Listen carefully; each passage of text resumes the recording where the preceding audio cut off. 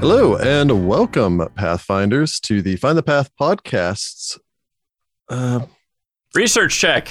research check. That's what I was looking Yeah. for. I was like, we call it something. Research check for Secrets of Magic. I should have noted. I could have looked at my notes.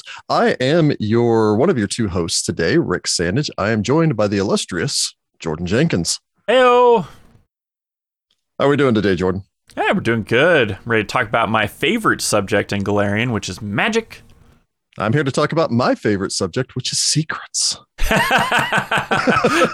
fits. That tracks. That works pretty well. Once again, Paizo has put out a wonderful book. I think we've got something on the screen, but actually, my own copy right here. Look at that guy. Yep. Beautiful.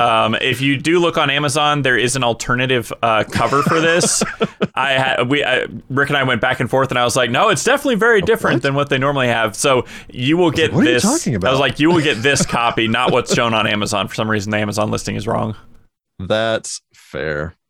So, I guess we're going to go ahead and jump in, talk a little bit about some secrets of magic. As we were just discussing the cover, let's start with the cover, shall we? As always, a beautiful cover.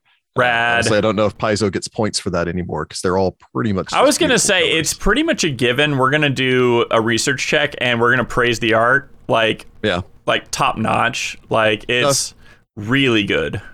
I find it interesting. You can see a little bit more on the back of the book. I find it interesting that it has like the 9 symbols around the outside. It reminds me a little bit of like the Haro card designs, where it's got different symbols in each corner is maybe representing something. I don't know if that was their intentional inspiration.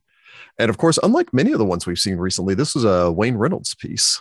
Yeah, it is. So, which funny enough, it immediately, I looked at this, I looked at the portal that was on the front of this book, and I'm like, I have seen this somewhere. And I'm pretty sure I have. Because way back in the day, we're talking 15 years ago, Paizo's Game Mastery line put out these blister packs that they would contain a couple miniatures and a short little like dungeon that you could run through. And one of them was what they introduced, I think it's like a portal demon. It was the one that has the really cool belt and the 4 horns coming off the top of its head. They're usually purple. But they also had a portal in there that had teeth facing inwards that was this exact shape and design of the portal on the front of this. And I don't know if that was an intentional callback or if Wayne Reynolds just recycled the idea. Yeah, I don't know, because I figured it was some kind of like portal to an awful place, because it obviously looks like there's just a lot going on. Oh, yeah. There's tentacles. I love the little, you can just kind of see it if you look really close, right between the H and the F, there's just a little eyeball stalk. Oh, yeah. Out, looking down at you. Like, hey, guy. Yeah. It's like a little beholder, you know? So, the outside is interesting, I will also say, just because it is very distinctive. Like if you put it on your shelf next to all of your other books, the spine is a different color. It is very distinctive from everything else. I don't know if my obsessive compulsive nature means that that's a bad thing or not. Yeah, I did notice that. Like one of the first things I noticed was I was like, wow, this doesn't look like all of the other books. Yeah.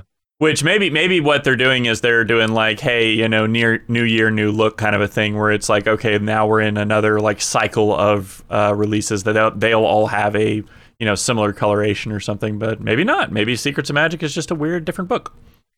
I mean, that could be it. It could also be, and we'll probably get into this a little bit more as we continue going through the going over the book and everything in it. This book kind of breaks from a lot of traditions. Yeah. So it does. I guess shall we open this book? Shall we delve in? Yeah. Should we start with the table of contents? Yes. Everybody always loves that. Everyone loves to read the table of contents. Page 1. No, I guess we'll go ahead and jump into the first part of this, which would be the introduction. Yeah, the introduction of this is very interesting. So, like the way this book is laid out is it's in 5 chapters. The first entire chapter is all in world. So, I really like that they mix new rules with like the in-game lore and everything, like in a really unique way in this book that's a lot different. And I thought that was really cool. Like that was my first thing I noticed about the book. Yeah, before we jump into chapter 1, the essentials of magic. I don't know why I use air quotes there. I guess they're still essentials of magic. There is one thing I wanted to point out with the introduction to this. And that is the introduction has a great forward. It talks about the structure of magic. It sums up like the 4 essences and the 4 traditions, as well as the 8 schools. Mm-hmm. And in 3 paragraphs, it sums it up very well on 1 page. And on this page, it has a depiction, which I love, which is kind of like this circle cut into 4 quadrants, one for arcane, occult, primal, and divine. And then the lines dividing it represent the 4 schools, basically the 4, how do they define them? The essences of reality, matter, spirit, the essences of reality, which are matter, spirit, mind, and life, which I guess are 4 of the Infinity Stones. And they're kind of like that. Yeah. But the interesting thing is each one of the pie segments basically embodies 2 of those aspects. So like arcane is matter and mind, occult is mind and spirit, divine is spirit and life, and primal is life and matter. Yeah. And so I love the way that they kind of clump the 4 various magical the traditions and divide them up and basically work with the essences to kind of make them make sense. I know that Paizo's talked about that elsewhere from their development standpoint on how they decide like what traditions get what spells. And like that thought process goes a lot into it. And then there are the 8 rings that surround the outside of this depiction, which are for the 8 schools of magic. I just love that artwork. Oh, the way that it gives you a visual to really see the way that the magic works in the world. So as far as a 2-page introduction, I was very impressed with this introduction. Yeah, and I like, because one of the things I've always struggled with Magic, especially in first edition, was how do you explain, like, I'm casting a 5th, a 5th level, spell in like in game, right? Like, how do you explain like what it takes to actually do that, like, and like for like a wizard, right? And it's very easy now to like be like, well, you see, I combine my mind's will and matter, and that's how I make this fireball happen. Like it's very, it's so flavorful, and that's what gets me. It's a great introduction to this book because it just gets you like hyped right in the start.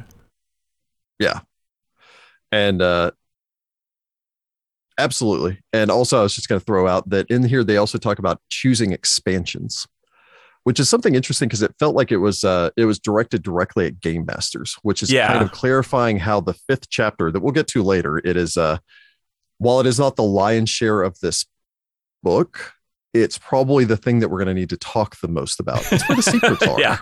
Yeah. But this talks about how to choose what will work for your game.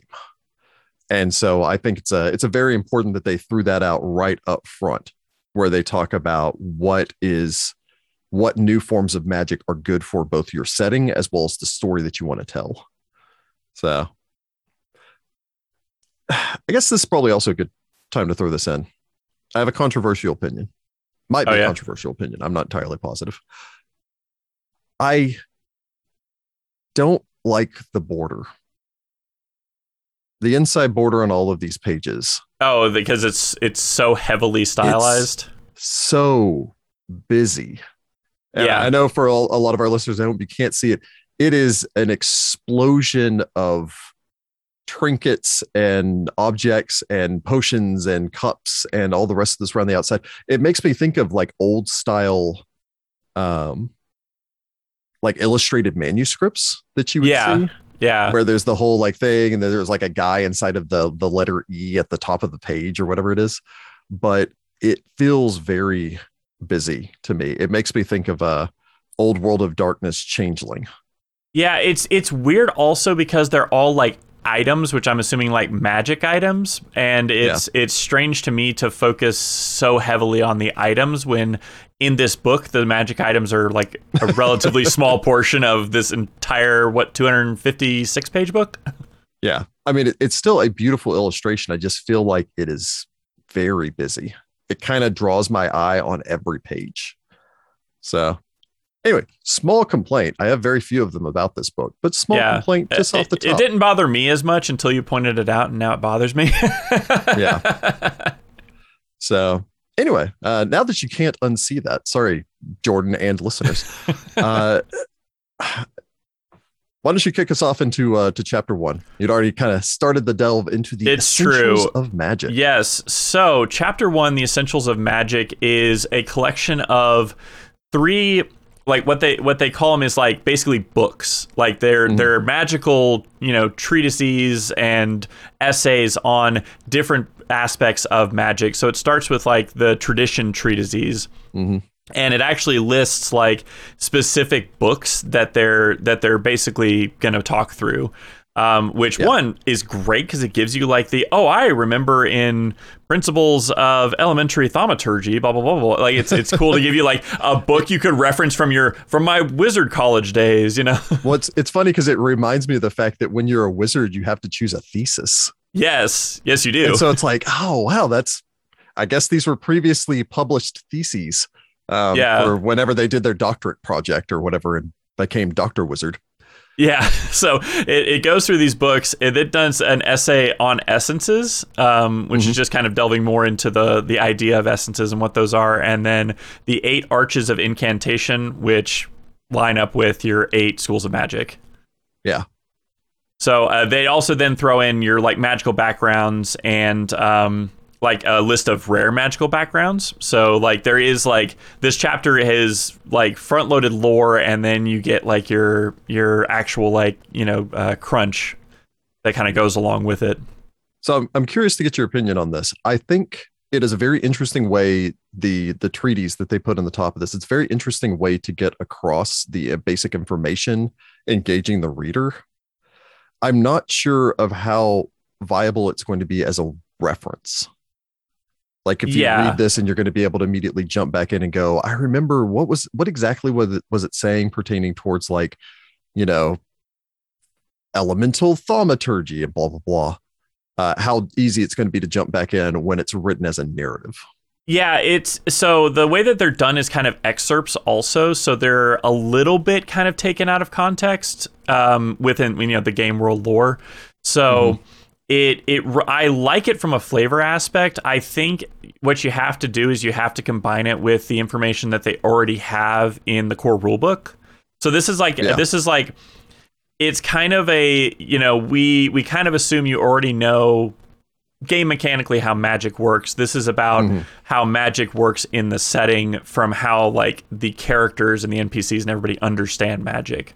Which is a much different way because they don't think about, this spell has the necromancy trait and all of that stuff. They think about it in a very kind of different way. So I definitely think it's all lore. I don't necessarily, like you said, like it's just a wall of text. There's no bullet points or bolding or anything that you can kind of look at and go, okay, yeah, here's the major points of this. So yeah, it's definitely a read, internalized for role play purposes, but yeah, it's not going to be a reference. Yeah. I did want to throw out here real quick. Mirrorwolf9 in our chat mentioned that the outside of the book, the cover for the book might be different because it's the core line is done and the future rule books are more experimental. So this might just be showing that you've got the core, you've got the basics done, which are all your, nice parchment paper spines. And then everything else is delving into secrets of magic or whatever I'm hoping the fighter one's going to be something really cool. Yeah, I was going to say it's a little bit more basics esoteric or something. Yeah, a little bit more specialized esoteric kind of lore. Yeah. Yep. Manual of gainful exercise. That's what I'm looking forward to. Nice.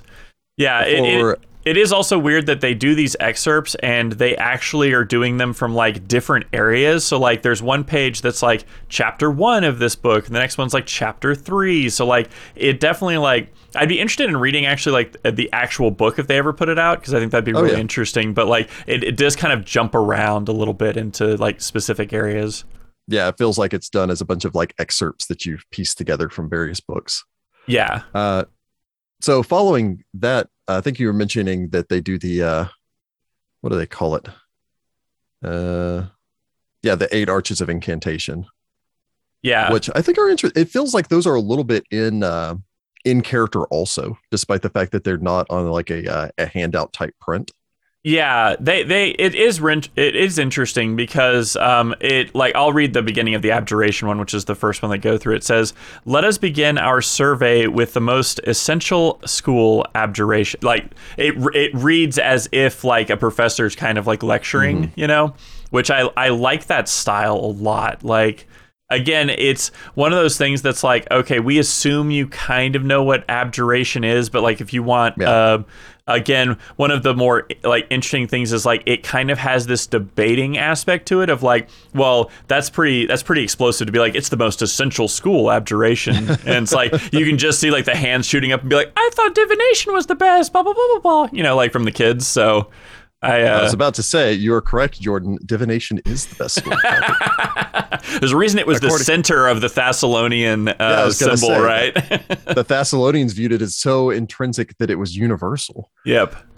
I do like, however, the signs sidebars. On those are so cool. So each one basically has sign sidebars that are like information on related colors, seasons, animals, the hero cards that tie into the school of magic, your celestial bodies, what stones it's tied to. It's not like, I don't think it mechanically has any benefits. It's just kind of cool to think of. Yeah. So I thought that was pretty cool. It's interesting because it even goes a little bit further. It's something that, you know, I've steadily gotten used to with second edition, where it is no longer setting agnostic. It is definitely like this book, especially, but every single one of the books has been very much this is tied to the world of Golarion. And so it kind of hits on the same beats there, where when you're bringing in Haro cards, you're really talking about the world of Golarion now.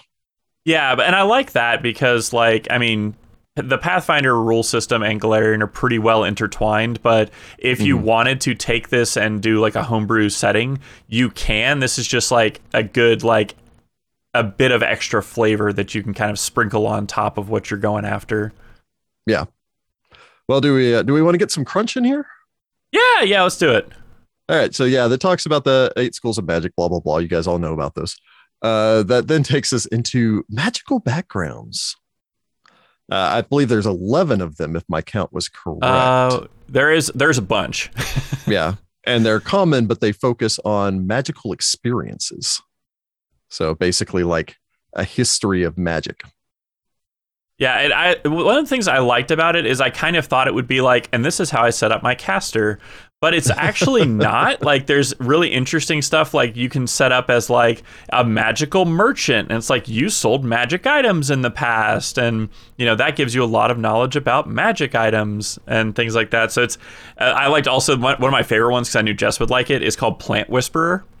And it's like, you've always had a green thumb, you know, like you've always had a connection to plants. And I'm just like, I feel like that's basically like the best like starting background for every druid is like, I really liked plants. And then one day they started talking to me. You know? Yeah, there's some really good ones. And again, some of them are not necessarily like you have to have been or even still be a spellcaster to go for them. There's some of them where it's just, this would make sense if you're a spellcaster, but yeah, if you really want to be trained in, you know, occultism and academia lore, you could be an occult librarian, but actually be like, well, I studied a whole bunch of stuff in the occult, but I have no aptitude for magic. So I just stab things with silver and or cold iron. Yeah. It's definitely like go on. It's definitely like they're really good bits of flavor, but yeah, they're not tied to you actually being able to cast magic in any way, shape, or form, which I think that's the background system in general doesn't really mandate that your background has to tie into what you do. So it fits. Which is one of the really solid things that I like about the background system in 2E is that almost every background that you find, you can usually find a way to just go, well, you know, sure, this one is obviously with a more martial bent, or this one's with a more magical bent. But you know what? I can be a wizard that likes to go on a jog every morning and stay fit, or I can be a fighter that likes to read occult books in my spare time. Yeah. You know, or I was a former musical prodigy who just, you know, burned out. And I know I'm trained in performance and music lore and like all that. But like, I just really just don't want to play the violin anymore or whatever, you know, like it's again, there's always the background system I always love because it's kind of like you get to just pick this like really pivotal like development that you had in your past, and it gives you a little bit, but like it's not enough for you to be like, and now I have to carefully put my background together or else my character doesn't make sense, you know? Yeah. So speaking of doesn't make sense, segue. Some of the rare magical backgrounds are very interesting. yeah, they're wild. There's a reason they're rare. Like, yeah, these are out there. Are rare. Yeah, yes. these are out there backgrounds that some of them are like rather, I would say, even more specific than you would think, because like one of them is like genie blessed. Yeah, and so like you've been blessed by a genie in your past, and all of that, but it's like what are the odds that happens? Like 1 in a million, kind of a thing. And like it perfectly fits rare to me. Yeah. And it lets them explore some very interesting ideas. They do stress that rare backgrounds should be chosen only after discussion between the game master and other players as to whether one would apply for a particular character in your group, because they are stronger. They are demonstrably stronger. Yes. These are ones that have like little paragraphs about what you get from having this background. That's not just you get, you're trained in this and this. It's like, no, you actually get like abilities with these backgrounds. Like my eye was originally drawn to the Chosen one in large part because I could just hear Ewan McGregor. Yes. You're the chosen one. But I have the high ground. The interesting thing about it is a lot of these get additional abilities. So, for instance, the Chosen One gets a Prophecy's Pawn. It's a free action, triggers whenever you fail a saving throw, attack roll, or skill check. And you can twist your prophecy in your favor because you're prophesized to be the Chosen One, which will have consequence later on. You can reroll the failed check, but you have to use the second result. But for 24 hours thereafter, the GM can force you to reroll a successful saving throw, attack roll, or skill check as fate bounces back the scales. Which I do like that one specifically because there is a drawback. So it's fun. It's interesting. I really like it.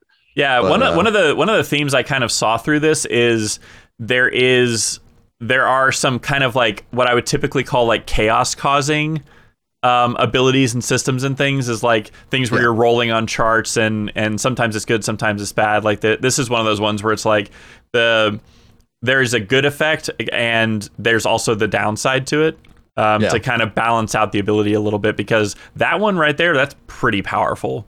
It's pretty potent. Speaking of pretty potent, chapter 2's classes. Yes, everybody's favorite stuff is the classes. Do you want the summoner or the magus? You know what? I'll take the summoner. Okay. Then here, let me introduce the magus, the class that needs no introduction. But will anyway. So for those of you not really familiar, and with first edition, the magus is I've always considered it to be the Final Fantasy fighter. It's the I stab things, but also blast things with magic. It always makes me think of every Final Fantasy character. Yeah. Not necessarily in a bad way. I actually love the Final Fantasy games, but the magus is an interesting class because it is a balance between arcane and martial, and so it kind of, what's the easiest way to phrase this? There's a certain synergy to this class, to the rework of the magus, that I do like, where their primary focus is still Spell Strike, which like it was in first edition, which is a 2-action ability that lets you cast a spell and hit someone with a strike as part of the 2 actions of casting the spell. So basically you can cast Shocking Grasp because that's the standard magus spell, and then immediately hit a person with your sword, deal your damage, and deal the Shocking Grasp in addition to that. And now they've somewhat tempered it by having Spell Strike be 2 actions, and you can't use it again until you recharge the ability. Now you can refocus the ability as a single action. So it kind of encourages people to stand in one spot. Like 2 action hit, 1 action refocus.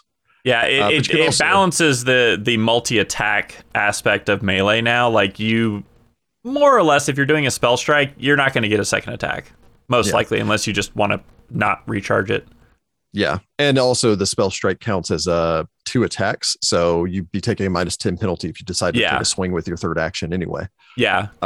You can also use your, what do they call them? Conflux spells to recharge the ability as well. So I find that very interesting. I like the Arcane Cascade stance as a way to kind of replicate the imbuing your weapons with magic, where you can get a bonus to it, and theming it lets you theme your damage based on the last spell that you cast. So you get extra damage. And if your last spell was a Shocking Grasp, then now your weapon is basically still has electricity in it and is still doing shocking damage. It's very flavorful. Yeah, I was going to say it's also like very strategic. Like the Magus to me feels very much like it's kind of for that person who wants to do, like, they're spending the time when it's not their turn strategizing about the next 5 moves they're going to do. Like it feels very like a very strategic class in how you're manipulating your stances and your conflict spells and all of this stuff to kind of like get the most out of it. Yeah, there's an element in first edition, and I promise I won't just keep jumping back to first edition the whole time, but we are comparing classes from one edition to the next a little bit. In first edition, the Magus was basically an advanced class. And in second edition, it still feels the same way. Yeah, it feels does. Like if this was the first class you played, the Magus is pretty complicated. I don't think it's as complicated as it could be, and it actually feels a little less complicated than it was in the playtest. Yeah, I didn't play the playtest of it, but yeah, it is still a complicated class because at the minimum, you're having to do magic and melee, so you need to know pretty much the entire rule system of combat to understand how to use both of those. Yeah. So like all classes in second edition, it does have like themes. And in this case, they refer to them as hybrid study. I love these, by the way. I thought the hybrid studies are the best part of the Magus. Yeah, and it provides you a degree of like customization beyond just the Final Fantasy style sword and sorcery Magus. Of course, I think I'd be remiss if I didn't mention the Twisting Tree hybrid study, which is everyone's favorite staff Magus from first edition making its way back. Although I personally love that there's a Magus hybrid style that focuses on your book. Yes. Yeah, so, I thought, it's really interesting because like it kind of feels like, I mean, the Magus is it feels very offensive, but you also can do a build that is based on using a shield or your book, weirdly, and doing like shield blocks and getting abilities based on like use of that item, which I think is just like, it's really interesting to see them take what felt like a very offensive class in first edition and give it a little bit of defensive flavor. If you want to go that way, and if you don't want to go that way, fine, you can go full offensive and do a build that's like that. Yeah. And also I have to give a shout out to the Inoxidable Iron for being able to be the great axe wielding Magus. Yes. I look forward to seeing some of those in the distant future. Yeah, the really surprising one to me actually was Starlit Span, which is basically it gives you range, so it gives you Arcane Archer is what it basically turns into. And I like the way that they did that, where you basically do your spell strikes and you can still do them on the ranged attacks, but it still runs on the same spell strike system. You're still going to have to recharge it and everything. But I think it gives like a good, you don't have to, it's kind of the best part of second edition is there's a lot of commonality that you get to pull from in the systems so that you don't have like, I'm taking this prestige class and now I have to completely relearn how everything works, Yeah. So yeah, I mean, I think the last two things that I'll just mention pertaining towards the Magus is one, I will like to point out that there is a feat that magically infuses strength into your spellbook so you can use it as shield. Yes, which is we'll get into that because there's also what is it? Is it a magic item or is it one of their feats that you can put a shield and a book together and merge them? I don't remember where I saw that, but somewhere in this book. I think it's a 6th level feat. Shielded Tome, yeah. Shielded Tome, yeah. I was like, that is awesome. That is amazing. The other thing that I'll mention just as a personal side note is for anyone that does have this book, on page 46 of this book is a Catfolk Magus that looks a shocking amount like my cat. Yes. My little cat, Sophie. It is a very similar design, and I really appreciate that. So we got the PDF of this, And the first thing that gets texted at our, the group text that we all have is that picture. Like that was immediately what was like the first impression was that there's that picture. But this picture does do a good job beyond just showing how adorable my cat is. It also does a good job of showcasing how you can use the Magus as part of a character that uses natural weapons also. So it's got this fun, I can use claws and infuse claws with my spells. Or if you're, a lizard, or Urukshi, is that correct? I have no idea. No, I can't remember. If you're a lizard folk, I apologize for any lizard folk fans there that don't like the name lizard folk. You can maybe infuse like your tail, because I believe they can get a tail as a natural weapon as part of their ancestry feat. Yep, they Urukshi, can. yes. Thank you, Sleepless Australian. I'm glad that you're here with us. Obviously not sleeping. Yeah, I'm not sure what time it is in Australia. Yeah, the other thing that's really interesting in this is it does give you builds, for example, builds, but it also gives you a like how would you refocus? So there's some interesting like little side blurbs about like how does a Magus refocus and get your focus points back, and it talks about like doing ridiculous stuff and like physical feats and reading your textbook. Or reading your spell book, and I thought that was really interesting because it has some very flavorful stuff. So I won't spoil anything, but definitely take a look at that because I found that a very fun read. Yep, you hook your legs over a pull-up bar, and then you read your spell book while you're doing like one-handed pull-ups and reading the book at the same time. Like you do. You get a friend's familiar or something like that to just sit on your stomach and hold the book open for you while you go through your whole workout routine. Yep. So why don't we talk about the summoner a bit? Okay. So first thing about the summoner is there is a new icon. Well, there's a new iconic for both of these classes, but Sethriel. Oh, is it still the same iconic? Yeah, he's just wearing a shirt now. It's hard to tell. Okay. Yeah, I was gonna say he's drawn so different. He has a shirt. My God. Goodness. But for the summoner, there is a new iconic. I love her. I love her summon. So she is a little Mwangi girl. Bubblegum dragon, yes. Yes, with her bubblegum dragon with little bubblegum eyes, and it's super cute. And I love it also that she has a staff. We'll get more on staves later, but and it has a little dragon head on it. It's super cute. Yeah. I've already forgotten her name, but Ira? Iri? It starts with an I, yes. Yeah, it starts with an I. I guess Balthazar got retired someplace. So Ija, there we go. Somebody had me. Thank you, Mirror Wolf. Yeah. So summoners. To be fair, the pink dragon is a little cuter than Balthazar's crazy worm. Yeah, Quetzalcoatl looking thing. I think it's supposed to be a cockatrice, but I'm not sure. I don't know. It was hard to tell because it didn't have like the back half of it. So summoners, if you didn't know,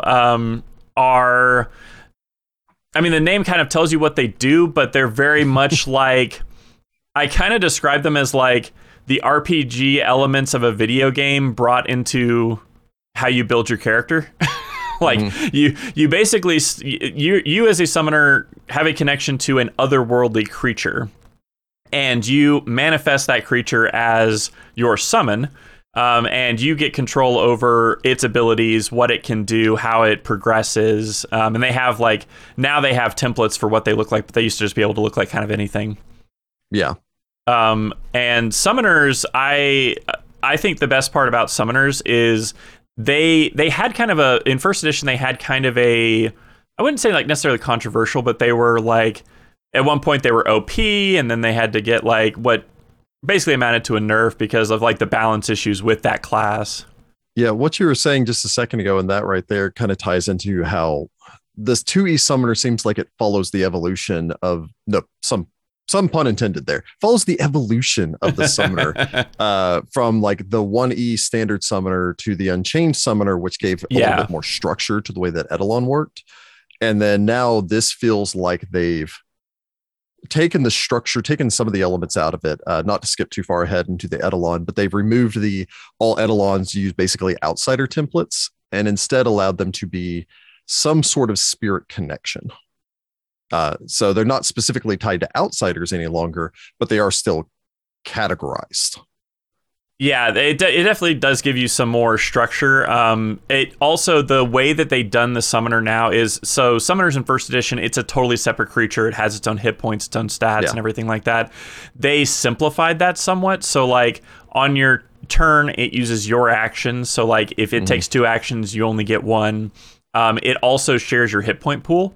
So that is why the summoner is a 10 plus con spellcaster, which seems bananas. Is because you do share hit points with them. But An important note is you do take damage from the same hit point pool. So if something hits your summon and then something hits you, you take damage, but it's from the source that's important. So if a fireball hits you both, you only take the damage from the fireball once. But you take the greater of the 2 damages. You take the greater of the 2 damages. Yeah. Yes. So there is some risk in having a summon, because your summon can basically knock you unconscious by taking enough damage. Well, and one of the things that I love about this is it gets rid of the whole suicidal Eidolon. Yes. It gets rid of the whole, well, I'm just going to throw him out there, and if he dies, I'll summon him back tomorrow. Yeah. Now you have to take care of your companion, because if he goes down, those are your hit points. Yeah, there is a feat you can take, no, it's a I think it's a feat that will let you like on the last hit that would knock you out, cut this connection with your Eidolon and let it unmanifest. I think the unmanifest is the word. So you won't take that final damage to knock you out, but like then you can't summon it for another couple minutes and things like that. So there are some tweaks to that. If you don't really like that system, you can get eventually the ability to not get knocked out. But it does, the emphasis on, like, from a flavor text of the summoner is you have this like unbreakable magical connection that spans the planes, basically. With this creature, whether it's a friend or a protector, or you're just trying to help it, cross over. There's some kind of like very, very deep connection. So like it talks about like when you refocus and you're getting your focus points back, it might be you're telling stories to each other about your lives, or, you're playing a game together or studying. Like it's a fully intelligent creature. Whereas like before summoners and summons, it was kind of like, it's a summon, but like, I don't really need to give it a personality. It can kind of just be here. Now it's like, it is a full dedicated character. You actually, in exploration mode, you and your summon can both do independent actions. You get your own skills and all this stuff. So it's a really interesting way to have the summon be a lot more important. Yeah. I like how they do mention also that the Eidolon allows you to communicate with it telepathically at all times, even when it isn't manifested. Yeah, it's just a voice in your head. And it can also like share senses. So it basically can use that to, view things that are going around you. So in essence, even when you don't have it with you, as far as like physically, it is still there mentally with you. So I like it because it's just kind of, it's a constant companion. Yeah, and that was an ability in first edition, but it was unidirectional. Like you could see through your summon, but not the other way around. And it gives the Eidolon actually has some autonomy. It does clarify in the rules that like if it becomes a you versus them, you win every time. Like, it's not, it doesn't really allow for like the summon to go rogue. But getting into some of the mechanics, so summoning an Eidolon used to be a more or less a ritual that you had to do. It took like a minute to actually manifest your Eidolon. Now it is a 3-action action. You basically just sit there for 6 seconds and your Eidolon will manifest. You can basically do this thing again to unmanifest it. Which I think is good, because one of the issues that I think a lot of people had if you're into the role play is, how is it not weird that I'm running around with this like ethereal dragon Eidolon? Like how am I not drawing tons of attention? And now it can be like, okay, we walk into a place, we get jumped. I can spend my 3 actions and get the Eidolon going. And I think if I remember right, they then get 1 action after you manifest them. And can then take a single action, yes. So it's not like you just wasted an entire turn just getting it there. Like it actually, can pop in. It does have to be adjacent to you. But yeah, the actual system for Eidolon creation is very interesting. So most of your you basically get a base template that gives you a kind of general build, and you get two options for what you want their stats to be. But they're otherwise pretty similar. But the way that it's structured is there is a ton of customization you can do. So, for instance, I can pick an Eidolon, and let's just say I want to do an Anger Phantom Eidolon. Yeah. It will tell you that tradition is occult. As a summoner, you now cast off the occult list. Yeah. It has a home plane, it has a size, and you can choose whether you want it, say, for instance, medium or small. But then gives you suggested attacks. Now, this is where it gets really interesting because you and the GM have to work together on how your Eidolon does damage. It's all natural attacks, but you get to pick, is it piercing, slashing, bludgeoning? It's a lot like the spirit, the Phantom were for the spiritualists in first edition. Yeah. So I really like that because it doesn't constrain you in I'm summoning a construct that can only ever use its fist. If you want to have your construct have a sword and have it do slashing damage, sure. It's still a natural attack from a mechanic standpoint, but like flavor-wise, you can make it look like however you want, which I appreciate. The two builds that you get, I can pretty much break these down for you. I don't want to get too much in the weeds because we still have 200 pages to go. Oh my gosh. So much stuff. But each of these templates does give you your Eidolon unique abilities. So they get a couple of things as they level up that you can do. If you're a fan of how the original Eidolon was, where it was kind of a Wild West, a little bit more than the others, the Construct one is the one you want to go for because that has basically like less structure to it. If you're wanting to just kind of be like, I want extra evolutions to just build my own, that's pretty much the one you go for. The rest of them, I mean, there's not a bad one on here. I looked through all of them and they are all super solid. The Eidolon section is almost as large as the Summoner section. Oh, so, yeah. No, it's gigantic. I mean, it's massive, but it definitely has some very interesting ones that they decided to start with that I thought were really interesting. So definitely worth a look through because, it is like, I don't know, freaking 30 pages. I mean, everything from angels, plants, demons, psychopomps. I mean, they've got templates for pretty much everything. Yeah. I like Mirror Wolf suggesting a construct Eidolon with a drill arm. Oh, man.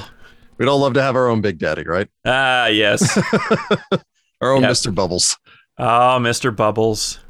The one thing that I do think is kind of weird with this is it is possible to create a flying creature that cannot fly for a couple of levels because you have to take a evolution to actually give them the ability to fly. So like the best you can do is you can give them a glider form when you first start. So it's weird to me that like I can get a dragon or an angel looking thing that has wings but can't fly. So that's a little bit of kind of weirdness just from my desire to have a flying summon or have a summon that has wings that can actually fly. So I mean you could do some interesting stuff with that from a roleplay perspective. So a lot of that is based off of the balance of flight. Yeah. Which there's a whole debate that can go on pertaining towards the balance of flight in first edition and second edition and versus Starfinder, etc. That the system is designed around flight is only a viable option at a certain level. Yeah. And therefore before that it's not really. In addition to that, you can always make the argument because again, they're not necessarily supposed to be representative of a specific creature so much as an idea of a creature type. So it's like if you have a demon, because as someone mentions, there's no devil Eidolon, there's only the demon one, that you can say that it looks like a demon, it has horns, it has all the demonic appearance, but it doesn't have wings. Yeah. And then once you reach a point where you can give it wings, suddenly the next time you summon it's like, oh wait, you got big bat wings now. That's new. The way that they actually explain it does actually help with that explanation because the way that they explain it is you're connected to this creature, but you give it a body when you manifest it. So you put your idea of what it is into its body. So like it may not actually even look like this creature. So like it looks like a dragon. Okay. You get to make it look like whatever kind of a dragon you think a dragon is. So if you think a dragon is, a little tiny medium sized one that as a little gnome can ride around on. Sure. There you go. It's little, Choose the form of your destroyer. Pretty much. But it's I personally probably one of the classes I'm most excited to get to play. It's very interesting. It's super interesting. It is a little finicky, just because of the different evolutions and feats and things. So they've got enough to get you started, but you can kind of drop off a cliff into like a bunch of weird stuff where you're re-preparing different evolutions every day and stuff at higher levels. So it can get finicky at higher levels if you're into that, then you can go that route. Yeah.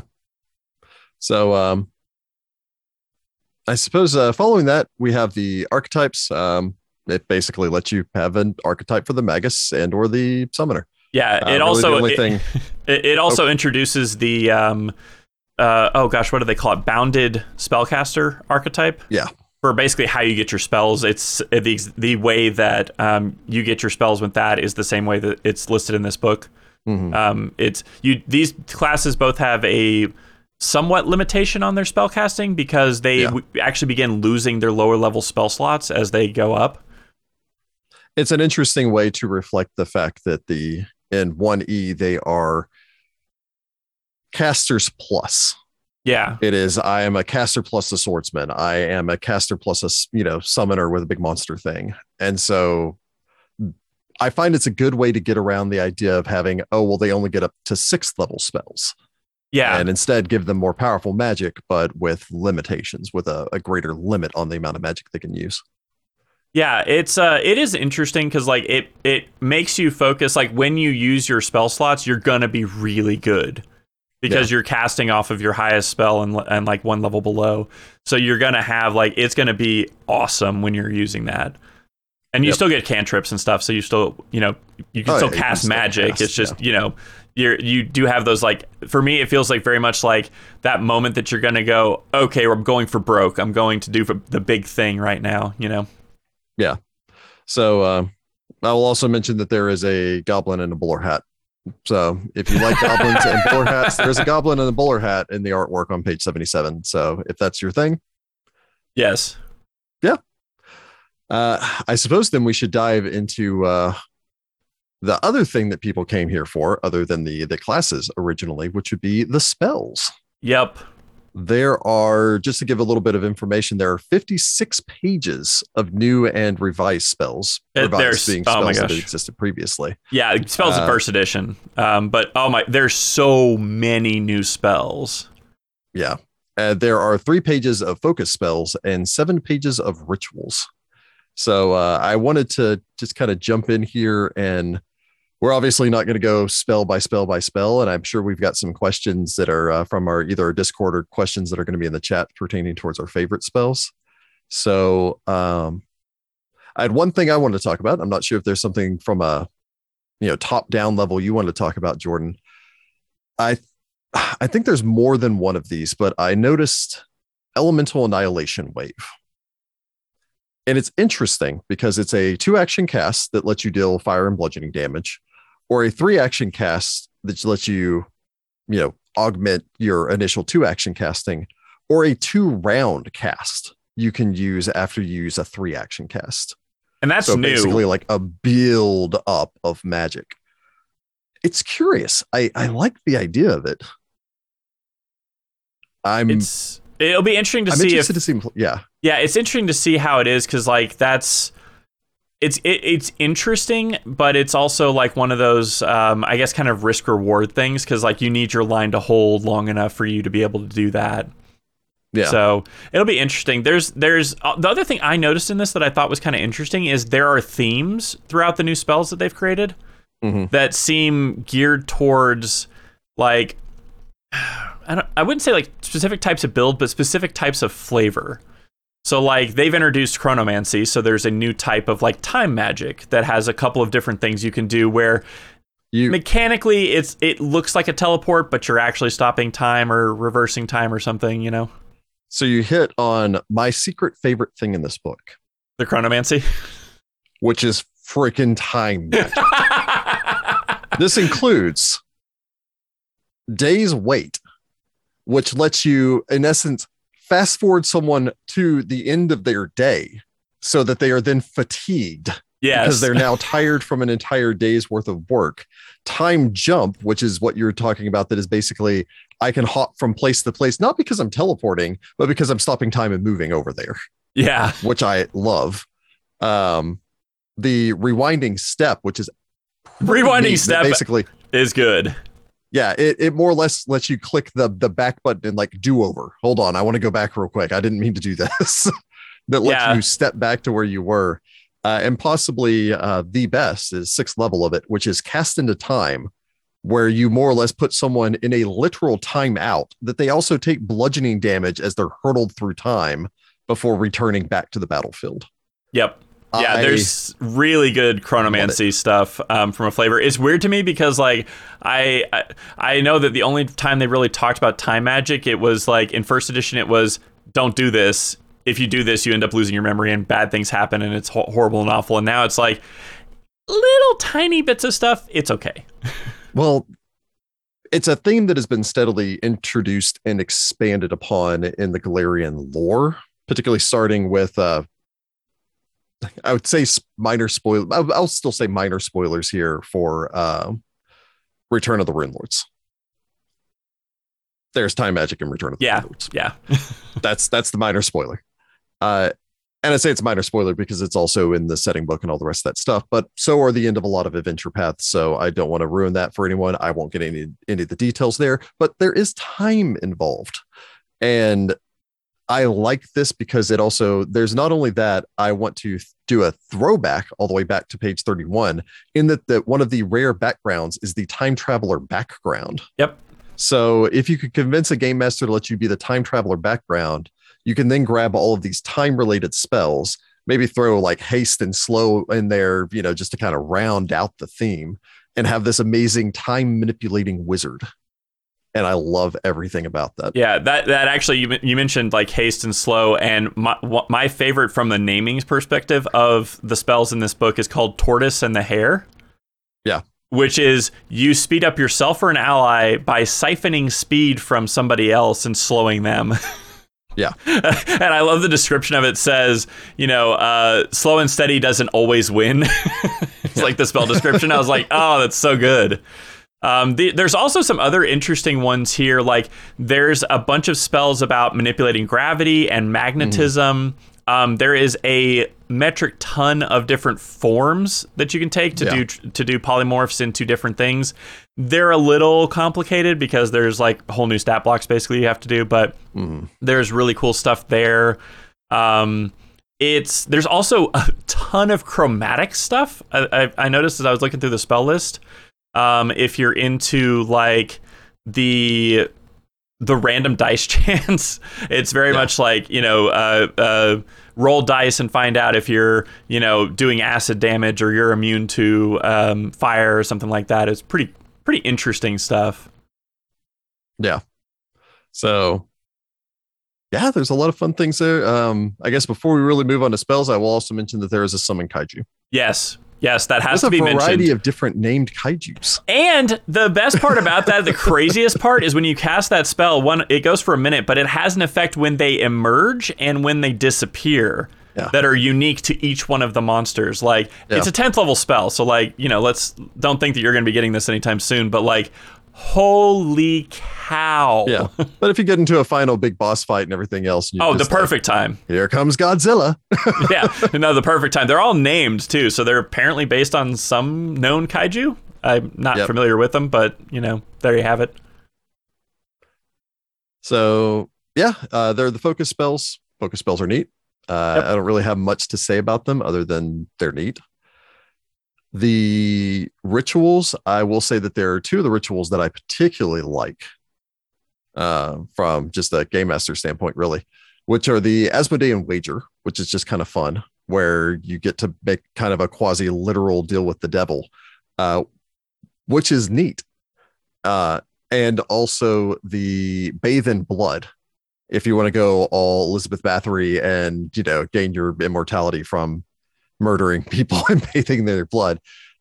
Both of them just feels like a bad idea, but something that a GM could have fun convincing a player to engage with. And the other one feels like, here's a wonderful setup to an adventure. And learning said ritual and then going, right now, I would never use this ritual, but. Yeah, the one that I thought was really funny is Mind Swap, which, like you would think, swaps 2 minds and you take over each other's bodies. So basically Freaky Friday. Yeah. For a week. So it's not like permanent or anything, but it's like, for 1 week, I get to literally walk in your shoes. Like, I don't know. It's rare, so I don't know like when it would ever come up, but I was just like, Freaky Friday. It immediately made me think of, there's a short story. Is it called The Transformation? I think it might have been. It was Mary Shelley's story. I believe she wrote it after she wrote Frankenstein. But it was basically about this guy who had everything, but was just a total tool. And then a random, I think maybe he was supposed to be a leprechaun. I'm not sure. Like, washes up on shore with a treasure chest and pops out and is like, "Hey, guy, what if we trade bodies for like 3 days, and then I'll come back and I can take care of these things, and you can have all my money." And he's like, "Oh yeah, sure." And then the guy takes off and goes and basically tries to is better at being that guy than he was. Everyone likes him more, and then suddenly the woman that he's interested in is going to marry him, and so he has to show back up and like stab himself. Anyway, if you get a chance, I'm wanting to say it's called The Transformation. I'm not positive. And yes, I've mentioned a short story, so take a drink. I actually would love to see what the bingo card looks like for our episodes. I'm sure there's some pretty funny ones. Yep, 90s references, basically. Yeah, 90s references the free spot in the center. 90s references, or Rick throws back to a short story that's at least 100 years old. It's public domain. So yeah, any rituals you want to give a shout out to, or other than the Freaky Friday? I'm going to call this out just because I love the art that's included with it, is Mystic Carriage. Which is you basically summon a carriage that takes you to a destination of your choice, but the art of it is like, it looks like there's phantom steeds, it's pulling some kind of a carriage, there's like magic writing on the side. Fumbus is driving and he's like prepared some kind of grenade that he's trying to throw. Sione's leaning out the side, blasting some fire magic at whatever's chasing them, and it's just like, man, that is epic. I will say my favorite part of the Mystic Carriage is the critical failure, where you fail to summon the carriage, but you do summon the 4 riding horses and they attack you. Yes. Yeah. We'll talk about some of the other ones where the critical failures are like especially like ironic or funny. So I suppose then that takes us into magic items. Whew. Oh my gosh. Is there a lot in magic items? There's so much. There's so much. Again, let's try to tackle this with a little bit of speed. How about we rotate on and off? Okay, all right. I will. I'll do the first one. All right. So they basically take all of these magic items and they give them different categories. So this is a introduction to a bunch of different types of magical items with their kind of unique rules and things for them. The first one is Fulus, which I had never heard of, but I've seen them before in anime and stuff. It is pieces of paper that have magical writing on them, and they work kind of like attachable scrolls. So they're really interesting because one of the things that's interesting is when you craft them, you'll make like 4 at a time.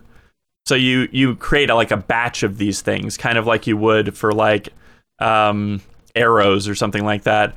And you can they basically, it even says like they kind of work like scrolls. So like if you wanted to do one that's not listed here, you can kind of work with your GM on it. But they're really interesting because like the art for them is super cool. Because I don't remember if it's if they're a part of Shintoism or what they're from. My quick Google has shown it is a term for a Taoist incantation and magical symbol written or painted as a talisman. Okay. All right. So Taoism. Wow. Yeah. Yep. Yeah. I find them really interesting. And no way meaning to be remotely I'll just throw this out there as a disclaimer. In no way meaning to remotely downplay anything that may have some religious significance, especially as I'm talking about it in a game form here. It reminds me, one, of Japanese folklore, where you would always see like the vampires or anything that would wear the sheets over their faces that are covered in the characters. It also reminds me, this is the less respectful general statement, it reminds me a little bit of Space Marines, where they have little parchments attached with the stamp, with the prayers on them, with the prayers on it. So it kind of reminds me of that same thing where I'm going to slap this on. I'm sure I've seen some Wayne Reynolds art, other than the Contract Devil, which is just draped in things like that. If I had read this side blurb that actually talks about the real life usage of Fulu. Okay, there you go. It actually talks specifically about what they're used for, which is interesting. But yeah, there's a bunch of different examples in here. Some of them you put on yourself, some of them you put on items. They do tend to kind of mimic like a spell effect. So they're really interesting, and I appreciate the fact that they're not Eurocentric. So it's an interesting call out to like the Tian Sha area of Golarion, that it gets kind of like top of the magic items. So I thought that was pretty cool. And I also do like the fact that you can attach them to buildings. So some of them are like a fire suppression or a flood suppression. Yeah. So it's just like it's your insurance. It's like that makes a lot of sense, where it would, especially if you're down in Akatstar, the Mana Waste or something like that. It's like, here's our powder room. By the way, we've slapped this thing. Don't take that off the door because it keeps fire from spreading inside of where we keep all the gunpowder. Yeah, one of the ones I thought was one of the ones I thought was funny is the magical lock Fulu, where it is literally, it looks like a lock kind of drawn on it, stylized, but the more you attach to a seam, the stronger the lock is. So if you put on one, it's a poor lock, not too hard to get through. You put on like 9 of them and it's an average lock, and so on and so forth. So I like the idea that's like, I really don't want anybody getting into this and just slapping stickers all over it. Like, I like the idea of just like furiously slapping stickers on. Generally, hey buddy. Little cat interruption there. Generally speaking, that's what everyone asks what we edit out of episodes. Oh yeah, that's the cats jumping up and getting on top of them. That is like a good probably 30% of what we edit out. Yeah, he just doesn't like me giving my attention to everyone out there instead of him. I know. Small random. There are some people in the chat that I'm sure will get this. There is a part of Disco Elysium where you find a door that is covered in wards and prayer runes and all the rest of that. And it's a very similar thing where I'm not sure if it's remotely keeping it locked, but it's just kind of a fun throw in there also. But made me think of the same thing. After Fulu's, we go to the Grimoire. Yes. So these are basically spell books. They existed in first edition, although this is a different take on these don't have preset spells like they did in first edition. Instead, they're spell books that give you actions that you can take as part of the spell casting from them. I love it because in large part, there is such a focus in literature in the idea of fantasy wizards and things like that, where it's your spell book. The spell book is so important. It's intrinsic to the very design of the wizard that I love having spellbook magic items that can, let's see, one of my personal favorites, I'll just use one of these as an example here, not to get too much into the weeds, is the Codex of Impending Sight, which unimpeded sight? Unimpeded? Unimpeded sight. Thank you. Codex of Unimpeded Sight, which allows you to, after you cast a divination spell, you can use a free action to offer you a glimpse into the truth of things and roll either a seek or a recall knowledge. And so I love being able to just go, I'm going to, use a divination spell and see what's immediately ahead of us. And then after I see that, I can immediately, boom, instantaneously make a recall knowledge check. Yeah, it is amazing. Yeah, I like the theming of the grimoires where it's like they're themed around a specific type of magic or a specific thing. So like, there's like the Book of Lingering Blaze is evocation based, but specifically fire. Because it says specifically an evocation spell dealing fire damage. Then you get, extra damage, or what was it? It gives you 10 resistance to fire. So there's like, I love the flavor aspect of it because it again gives you that idea of, I'm not just picking random spells off a spell list. I'm building a specialty within, the magical world of what I like. That's my signature spell. Again, kind of like, cribbing from wizards, the sorcerer, the sorcery. Yeah. Yeah. I also want to mention that they do bring up that some of them are the summoning hand scroll or the warding tablets, so they don't have to be books. They can be a variety of other different means by which to learn your magic. Yeah, I mean, technically, like anything that has writing on it is pretty much good to be a grimoire, depending on if you're, depending on if you're, how much writing you really want to do. Because I'm sure those tablets, it's probably pretty difficult to put, 100 pages worth of stuff. Although apparently they hold 100 pages of spells. So yeah, magic. Who knows? You write very tiny. Little do you know, it's actually just a Kindle, and there's like a little like arrow to page through. Yep. Remember that, all of you wizards playing in Iron Gods. You want to tackle the magical tattoos? Yes. Okay. Unfortunately, Rachel's not here to. I know. I was like, this is Rachel's jam right here. So magical tattoos are basically permanently invested items. So getting a tattoo on you, there's a new feat to allow you to craft tattoos using crafting. And they do take one of your invest slots for magic items. And they give you various abilities, and they have different costs and everything. So they still follow normal item levels. They're just permanently attached to you. And short of you actually destroying them or removing them or somewhat, they're permanent. But I like that they have a lot of interesting ones on here, because there's a side blurb on here about cultural tattoos, talking about like the various kind of groups and what they use tattoos for. So like it talks about Shoanti and when do Shoanti get their tattoos and what kind of magical tattoos do they like to get. So there's a good bit of like lore attached to the tattoos, which is pretty cool. Yeah. The one that I know that Rachel would love the most is the familiar tattoo, which lets your familiar go into the tattoo, like Gus does for Darcy. Tyrant's Grasp. There it is Darcy and Tyrant's Grasp. There you go. I also want to mention that there's the Rune of Sin in here, and oh my gosh, throwback to the Rune Lords. So yep, there is not a lot of tattoos on here. This is very much laying out the groundwork for what the magical tattoo system looks like, more so than it actually giving you like a ton of stuff. There's only 3 tattoos in this? Yeah, there's only 3 tattoos that they list out. I think so, and I think again, like you're saying, it kind of opens the door to them using that more in the future. I know there's a couple places where you can get a variety of different feats that give you arcane tattoos and stuff like that. So I think being able to get them just tattooed on you and not saying, well, I got the tattoo, also I now need to use one of my feats, is a good and interesting way of going about it. Yeah, I could see an interesting like role-playing thing of like, this mystical person offers to give you these tattoos of protection, and like so now like your adventuring party all sports these really cool tattoos that give them something, and you don't have to worry about like the extra or the free archetype system, or potentially unbalancing people with treasure or anything. It's kind of a nice other thing that you can give to them. Yeah. So after that, we have what I am going to say is my favorite system in this book. I agree. And that is the personal staves, or staves, depending on how you like to pronounce it.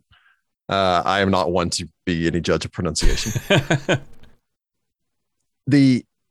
Again, when I was talking earlier about having a book and the importance of a spell book to a caster, you cannot underestimate the importance of having a staff to a caster. And this actually allows you to create a personal staff, which is basically, how do they phrase this? Establishing magical pathways to turn a simple piece of wood or metal into a staff is no simple matter. And then kind of goes into, here's how you can make your custom staff around a single trait. And that's kind of the beauty of it. Oh, yeah. Where it's an iconic part of fantasy casters. And then it allows you to create a staff that's just like, here's my staff and my trait is fire. So it's going to be a variety of different spells, from Burning Hands to Wall of Fire to Fireball. And as long as they maintain that trait in capital T, as far as the trait's concerned, it's fine. So it is a beautiful melding of the system where the traits have already been established in the mechanics of the game. And so it just takes that to the next step and goes, well, here's an item that you can craft, that you can upgrade, that you can keep building with you as you go, and give you these additional spells. Yeah, that's the really like the really awesome part of this is it's personal. Like, yeah, emphasis on personal. Like, other people can't use it. It is your, staff. I mean, I guess other people can use trick magic items, but like, it is your staff. There's actually like a number of different feats that you can get to like merge it with other items if you want to do that, so it can like transform into the staff versus your spell book or something like that. But it's the fact that it's upgradable that I think is really cool, because like the baseline staff you can get at 5th level, or the staff's level is at 5th level, and then 160 gold, but you can continue upgrading it. It goes through the entire system of how you can continue crafting the staff and working on it, changing out the spells if you decide you don't like them, things like that. Like it gives you like, like I imagine like, there's like, you're at camp, the fighter is sitting there like sharpening their sword, and then the wizard is just like working on the staff. Like, it gives them like the little project that they can do during like those little bits of downtime. So it's super flavorful. You say working on the staff, and all I can picture are those like, the depictions you always see of like the Jedi floating up in the air with their legs folded, with the lightsaber assembling in front of them. Oh yeah, because it's like it's exploded out and they're tweaking something. Yeah, working on my staff. Yeah, God, I love that. I just love this system so much, because it is that perfect blend of mechanics and flavor. Oh yeah, and that is what this book hits on so often, that works so well for it. So I don't know who at Paizo is responsible for this, but chef's kiss. Yeah, I was gonna say this one is also good because it does give you extra spell slots. So hey, that's true. Yeah. So if you didn't feel like you had enough spell slots, I was like Jessica. Yeah, Jess complains about not having enough spell slots. Personal staves is the way to get. Making your own staff will give you 2 extra spell slots per level. Depending on. So it's going to be behind what the number of spells you can cast. But if you're like, hey, you know what I could do? I could use some extra magic missiles because I'm going to focus on force as my trait focus. Yep. So let's go ahead and get through these last 2 here. Alrighty. So next up are spell catalysts. So spell catalysts are... What's the best way to kind of explain these? They're additional material components. Yeah, they're basically extra material components that you can add to certain types of spells to give them additional effects. So, for instance, if I want to upgrade the Wall of Force that I'm going to cast, there is an item here called Force Tiles. That if I put that as part of casting that spell, it increases the power of the spell, in this case, making it go longer and higher. So it's kind of an optional system that is a way to supercharge your spell casting. Because again, you don't have a ton of spell slots, so you really want to go for a huge impact when you're throwing a fireball. So like this is something you can put in for extra fire damage or what have you. Yes, if your regular bat guano isn't working, grab some fire starter pellets, as described. Compact pellets of bat guano and sulfur and magical accelerants. Yes. Regular bat crap is not good enough. I was going to say it's literally like you flicking a marble of explosives at them at that point. Yep. Yeah, they're really flavorful stuff. Like it's definitely the kind of items that like it gives you that idea of like I'm doing something different.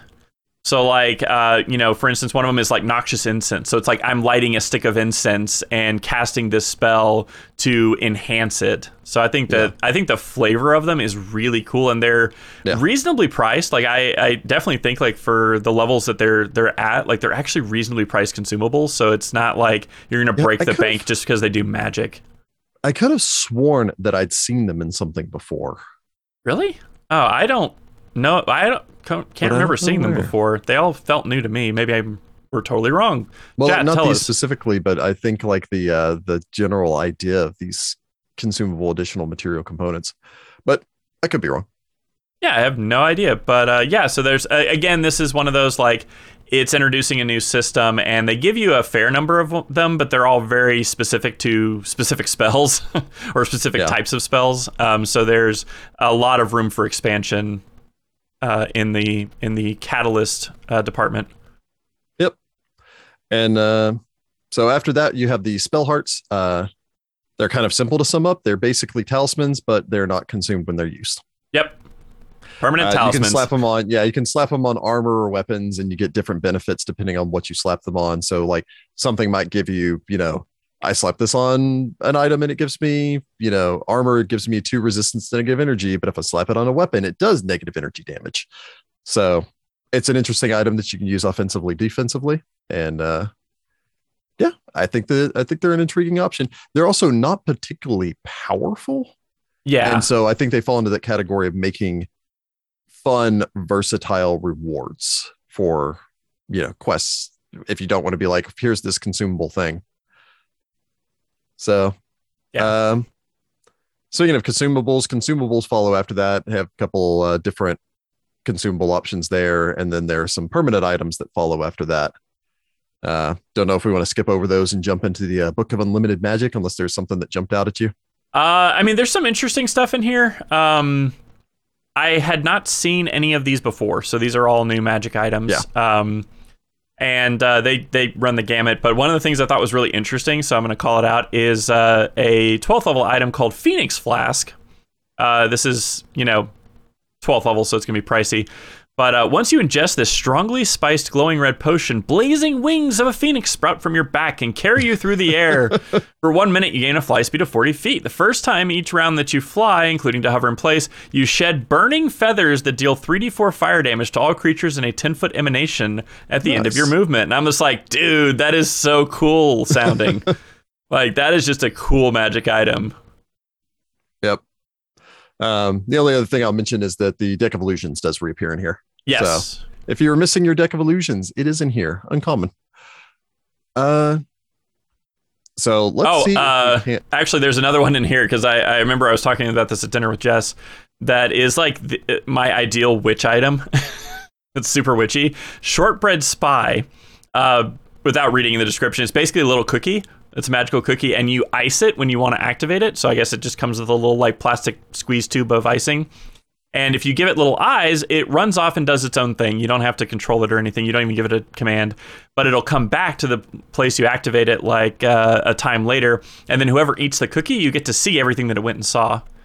Oh. So it's kind of like prying eyes, but you don't get to control what they see, because it even mentions like the time is muddled, so you may know, okay, there's this like great green thing, but you don't know what room it's in or anything like that. So I kind of like it, because that was the thing like we've talked about before. Like we love prying eyes and those kind of spells, but for a podcast, it's kind of game breaking. Because like, it's not even necessarily game breaking. It's just boring to listen to. If you just explain what. Yeah, it's like it's one of those things. It's like it will one we're gonna forget everything unless you just reveal everything on the map for us. But like it's let's have the GM expose everything we're going to fight in the next dungeon or whatever. So it doesn't make great radio. Yeah. All right. So here's the beast that is chapter 5. Oh my gosh. I think we're going to need to make a quick run through this, as we're already scraping up on the hour and 30-minute mark. Oh, gracious. So let's so much. Let's do a quick run through on this, and then we'll jump into some questions. We'll probably be able to answer some questions pertaining towards this in the questions that we've gotten. So I suppose a quick little back and forth on this here is there are numerous new forms of magic. There's the cathartic magic, which is a new form of magic that basically lets you harness pent-up emotions to enhance your magic. So, in essence, if you're playing in a game where you're dealing with a bunch of fear effects or something like that, cathartic magic. Yeah, and it's interesting because it's positive and negative emotions. So if you want your cathartic magic to be based on like joy or something like that, like those are included, as well as like negative emotions like hatred or anger or something like that. Fear, anger, hatred. These are all those dark side things. Yeah, it is worth noting. There's also a blurb in here about like, I guess, being respectful towards the way that you express cathartic magic, because it is a little, it can feel a little, you know, attacking. Like if you're based on anger and you start snapping at your fellow players, like how does that get handled? So, you know, it's the one system in here that you kind of want to be cautious about, just because of how it can become a little problematic at the table. But I mean, if you can get past that, it's actually a really interesting system. Yeah. I mean, because you can also do things like pride and remorse and stuff like that. Yeah. There's the elementalism, which is basically you focus on elemental arts. So and includes new druid orders, much to Jess's pleasure. Some new druid orders. Your flame order, your stone order, and your wave order. Yep. Which is fun. Yeah, so it gives you a little bit more flavor. You get some new druid feats that go with that. So it's pretty interesting. A lot of these will start with giving the new system and giving some new rules, and then they start with like a dedication for an archetype that fits into that. So this does then give you this gives you druid orders, this gives you monk stances, a elemental spell list. So if you want to just build an elementalist build, this would be how you do it. You don't necessarily have to follow just one element, so it lists like all the different elements, and it's a pretty big list. But then gives you the elemental magic or elementist class archetypes. So they've got, you know, the standard feats and dedication and everything for that. Yep. And just to mention, the cathartic magic is uncommon. The elementalism doesn't have a listed for it. Nope. So it's common. That then brings us to flexible preparation. I find this intriguing. Flexible preparation is it's represents the culmination of spellcasters' research and experimentation. Basically, it lets you have a greater level of flexibility with a prepared spellcaster at the expense of fewer spells. I basically would say it is as close as bringing the Arcanist into second edition. Like you get less spells, but you get a greater flexibility in how you cast them, because basically you prep like a wizard, cast like a sorcerer. Yeah. So it's intriguing. I find it very interesting. Fun and interesting. And they actually kind of delve a little bit into how it works in world also with Rahadum, the Mogamian School of Magic, etc. So yeah, it's fascinating. It's not just wizards, because it can be druids, witches, clerics, any of them. Yeah, so pretty much any spellcaster. It's kind of like the Arcanist, but you can use it for any of the prepared spellcasters. Yeah. Let's see. There's Geomancy, which taps into the terrain to give you different benefits depending upon the terrain that you're in. Allows you to even how do they phrase it? Simulate the energies of a different terrain. Yeah, it's very interesting. Like it feels very druidic, but it gives you like the Geomancer dedication gives you like at higher levels the ability to like literally command the earth to change and like swallow up people or something like that. Like it's very flavorful in what you can do. There's what are some of the other ones that it gives you? It gives you a variety of different things that you can do, you know, as far as like whether you're tied to the plains, the sky, or swamps, or areas in between. There's also an attunement shift feat, which allows you to cast a spell and then shift your attunement to that different thing. So if I'm a mountain druid, but you know, now I'm way up in, you know, basically the peak of the mountain, and the GM's like, well, this is more snow really than it is necessarily mountainous. Or if you've gone like far enough into the Arctic, you go, haha, I cast this cold spell and now I'm cold themed for 1 minute. But yeah, it's very interesting because I like the flavor of it. Like I said, it's especially good for druids to it doesn't give you like, you're not an earthbender, you know, kind of a flavor. It's much more like almost spiritual. Mm-hmm. So it reminds me a little bit of the Ranger's favorite terrain options. Yeah. And much like the Ranger's favorite terrain, if you do go down this route, you will have to accept that sometimes you're just not in your terrain. Yep. Yeah, that is part of it. It's probably something that is much more potent if you know where you're going to be. If you're playing, I don't know, Mummy's Mask. I'm probably going to be in a desert a lot. Desert all the time. Yeah, that one would be easy. It'd be much more difficult if you're doing like, especially an overland journey one where it's like sometimes you're in the plains, sometimes you're in forests, sometimes mountains. Like, yeah, this one is a little bit maybe to get the most bang for your buck. It's going to be a little situational. Yeah. Following that's the ley lines, which are interesting. The ley lines are actually a rare option, where basically it is the idea of the magical energies existing along these lines that create flows of energy across like spider webbing across the world. And across the plains. Yes. And so this is one of the ones that if you're a player, must be really coordinated with the game masters. Yeah. In large part because if your game master doesn't want to deal with ley lines, then obviously it's not going to be an option that he's going to allow because it is a rare option. And in addition to that, it has to be something that the game master wants to really involve, because otherwise, if he just goes, well, yeah, you're not on a ley line here, or, it doesn't apply in the situation, then if there's not a balance to it, it feels like something that if it was the key focus of an adventure would be a great mechanic to have. But outside of that, might be a little touch and go. Yeah, because this is about like tapping into the ley lines and drawing power out of it, yes, which can be bad or good depending on how well you roll. But yeah, if you can't find a ley line, then this doesn't apply at all. Yeah. And they have like hit on ley lines a number of times through the adventure paths previously, prominently in a couple of them. But usually they're not, and they're more of this is something that's explaining why this magical effect works this way, or why this thing is happening, or why these druid orders are here, and not necessarily so much of you're tapping into it, which could make a very interesting twist on it. Mm-hmm.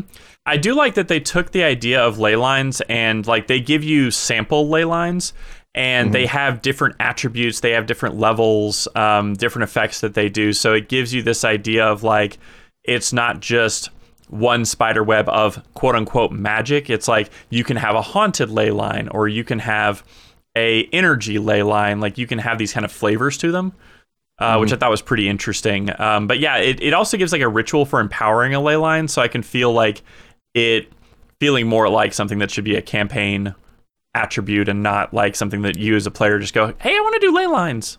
Yeah. Sleepless Australian mentions that Paizo should release a map that shows where and how the ley lines crisscross Golarion. Oh, that would be cool. I agree, would be very interesting. That would be interesting. My experience with the Paizo, a lot of the Paizo writing staff is this is not a negative statement generally pertaining towards them, is they like to leave the doors open. Yeah. They're like, I don't want to pin down specifically where these are in case I want to do a game set in Nightall, and I want to have it set in this one specific city, and I want it to be, the shadow cultists are corrupting the ley line there. Yeah, and they have some blurbs in here about locating ley lines, and it's very generic. So yeah. It's one of those things that's like, it's supposed to be hard to find the ley lines and tap into them. So it's not, they're not obvious. Like you can't detect them without like doing some research and doing some work. Yep. Following that's pervasive magic, which can be summed up by the phrase magic everywhere. And you get some magic, and you get some magic, and you get some magic. I feel like this is more than almost any other system in this game. This is rare. And in large part because this means that the entire structure of magic in the world is changed. Yeah, so more or less. Your setting is going to be grossly different if you choose to have pervasive magic, where there is magic all over the place. Like Golarion has a substantial amount of magic, but this would be some place where magic is every day.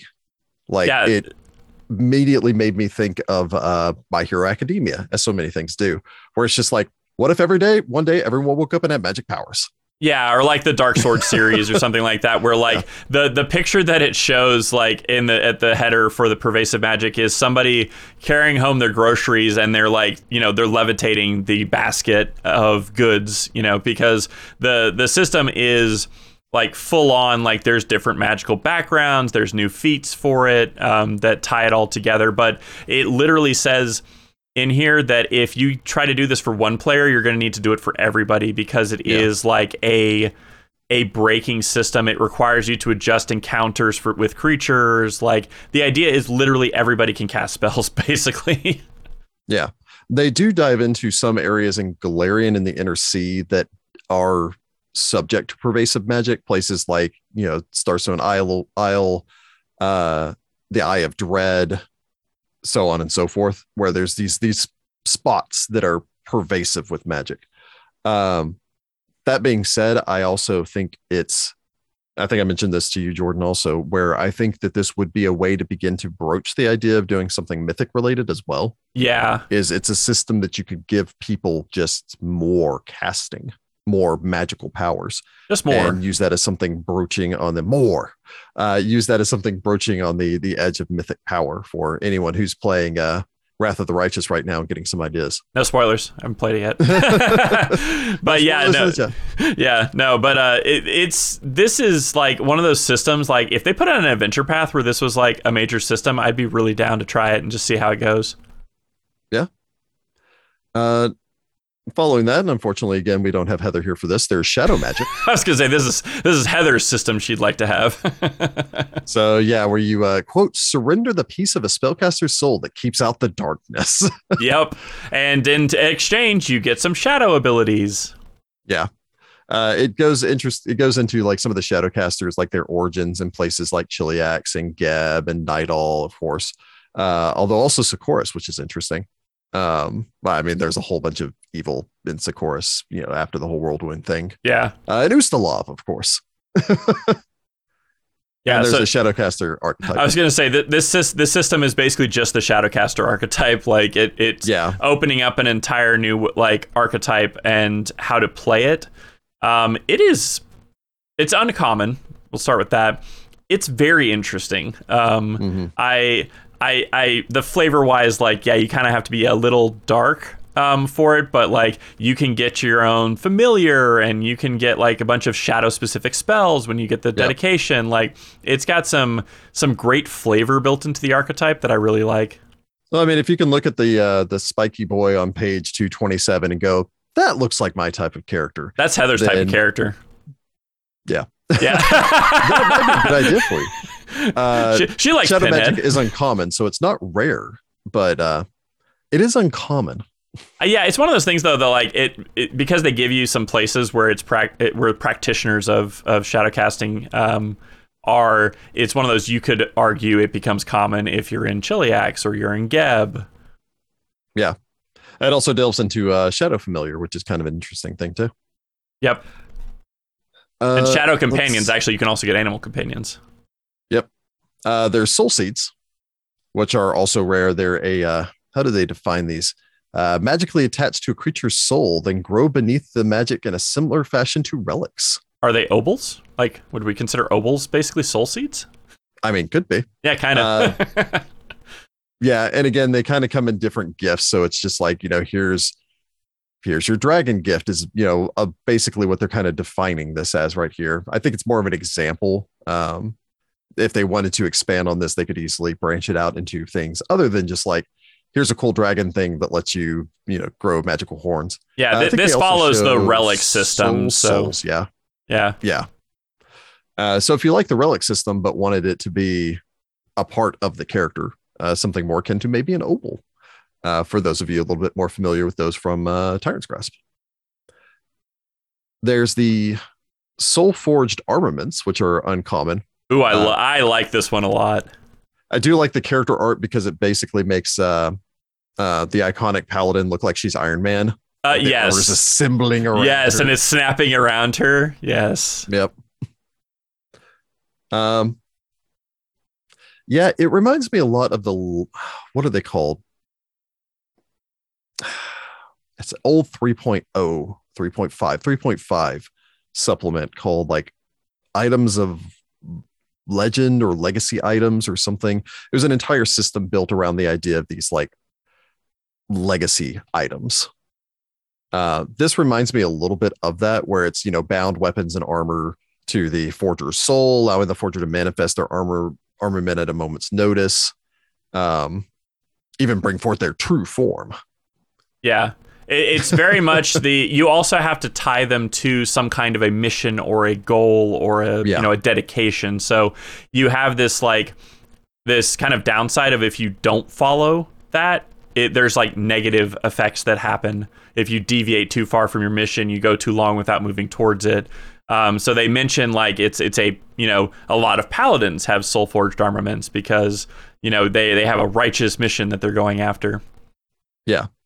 It also reminds me a little bit of the magic items that they introduced this right towards the tail end of first edition. I want to say it was War for the Crown. They introduced the system of items that are basically legendary items that as you accomplish things like tasks, kind of like mythic accomplishments, that it would unlock additional abilities for the items. And Finder of Paths and Stars says it was legacy weapons. I know it's on my shelf back there somewhere. Yeah, it was the same kind of concept. It was not as well thought out in 3.5, and I feel like this is balanced a lot better. But there were some times in 3.5 that they were throwing spaghetti at the wall. Yeah, this system is pretty well defined. It includes how to upgrade the armaments, so it can be a weapon or a piece of armor or a shield or something like that. Oh, what if I want to dual wield weapons? Yes, you can dual wield weapons. It goes through a lot of those kind of like edge cases of things. Ooh, Soul Forged Inventor.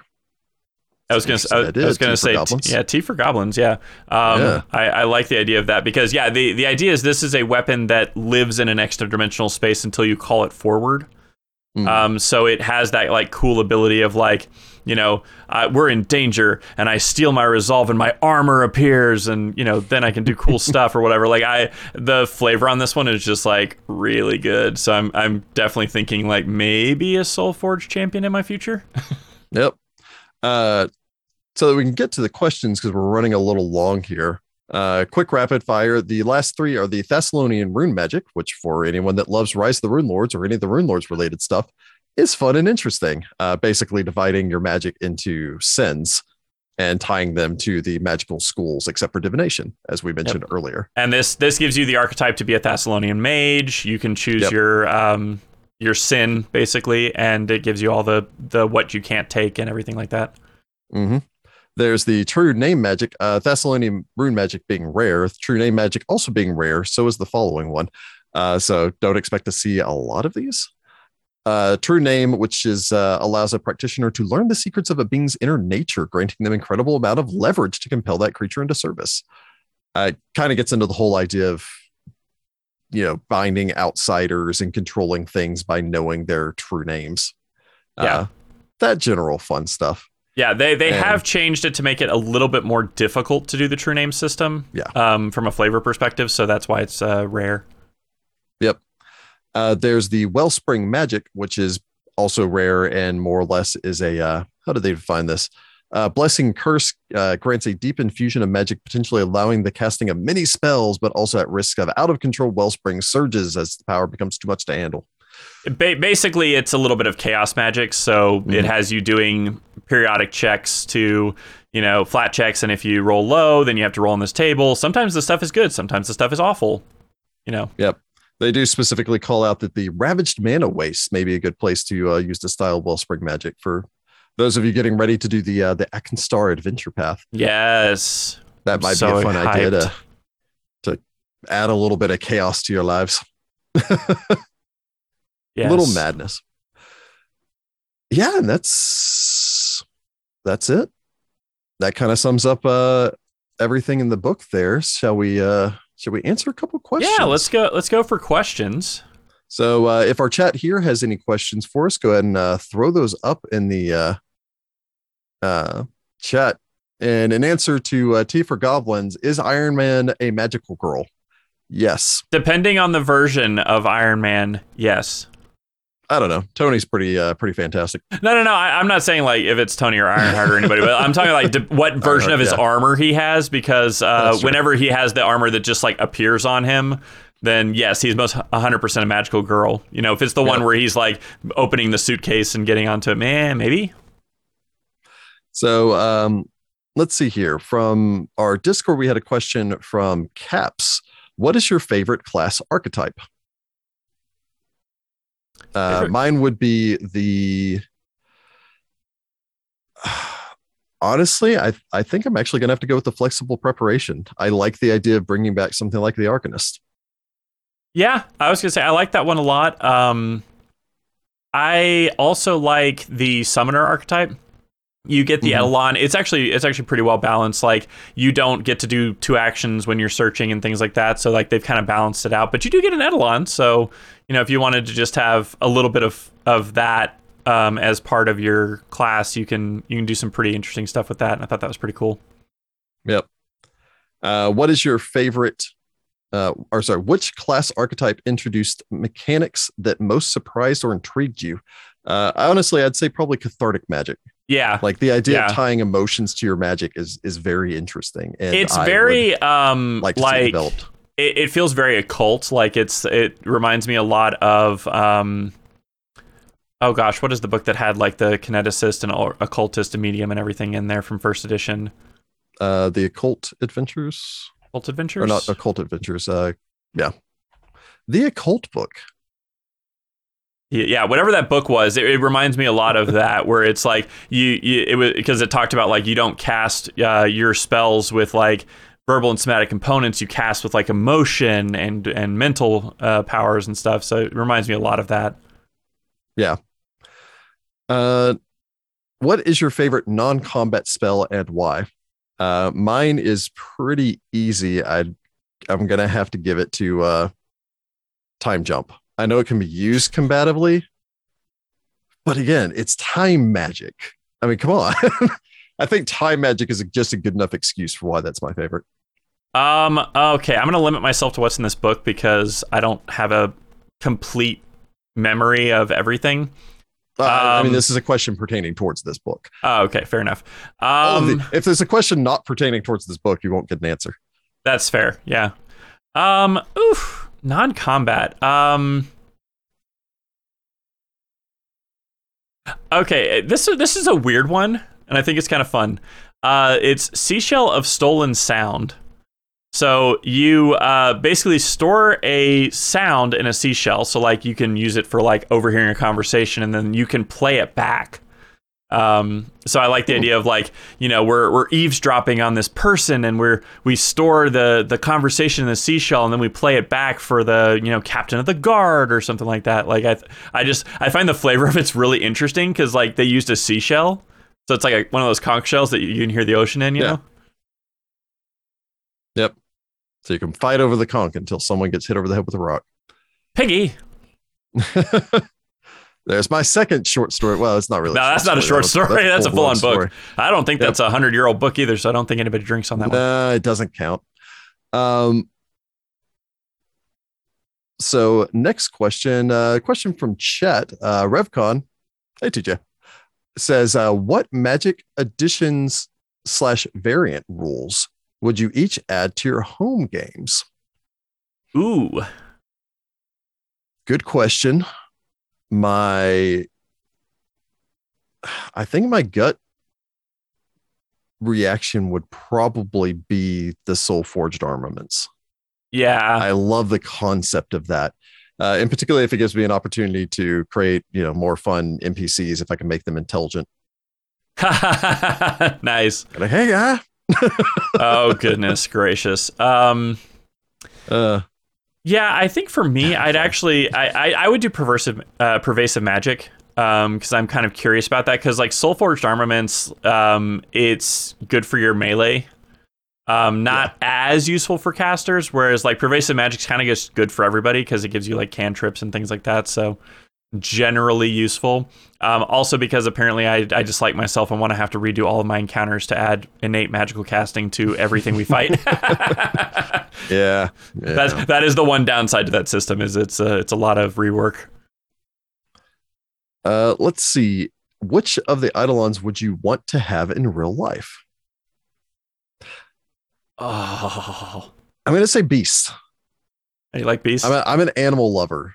And so, you know, just the giant. I've also always, every time that I've thought about making a summoner, especially because they don't have them in Pathfinder, I've always wanted to make a Displacer Beast, because Oh, I've nice. always loved the Nice. Displacer Beast as a monster. And so, 6-legged panther with tentacles off of its back. Yeah, that sounds good. That sounds like a suitably weird summon creature. Yeah. Oh my gosh. The tinkerer in me, the engineer in me wants to say construct, because I like to fiddle and tweak with things. If I didn't do that one because now I'm married and don't have as much time to fiddle with things. Dude, dragons are rad. Like, sorry, like I just want a dragon. There you go. You get a dragon, you get them large size, you ride them to work. Yeah. Rad. Sleepless Australian asks, if you were going to add one of the systems introduced in this book, which would you add to any of your characters? So I guess to a character specifically, Ooh. I'm going to have to go back to the Well of Soulforged Armaments. If we're talking Darkmoon Vel for Grimm. Ooh, yeah. Yeah. Grimm with a traditional, like his hammer that he brought back from the Forge of Torag, giving him a whole quest thing to really justify that hatred of kobolds. Oh man, yeah, that's rad. No, I would have done for Octavius Soulforged Armaments and given him like just this like incredibly ornate like great sword and be like, this is what I fought in the World Wound with. Like it would have been really cool. I could also see not so much for Octavius, since he's already a spontaneous spellcaster, but for any of the prepared spellcasters for the rest of the gang, I'm sure that Jessica would definitely like if Hollis could switch out spells on the fly. Not switch out spells on the fly, but basically prepare and then cast like a sorcerer. Although then again, I guess if Hollis really wanted to do that, she could have just been an Arcanist. Yeah.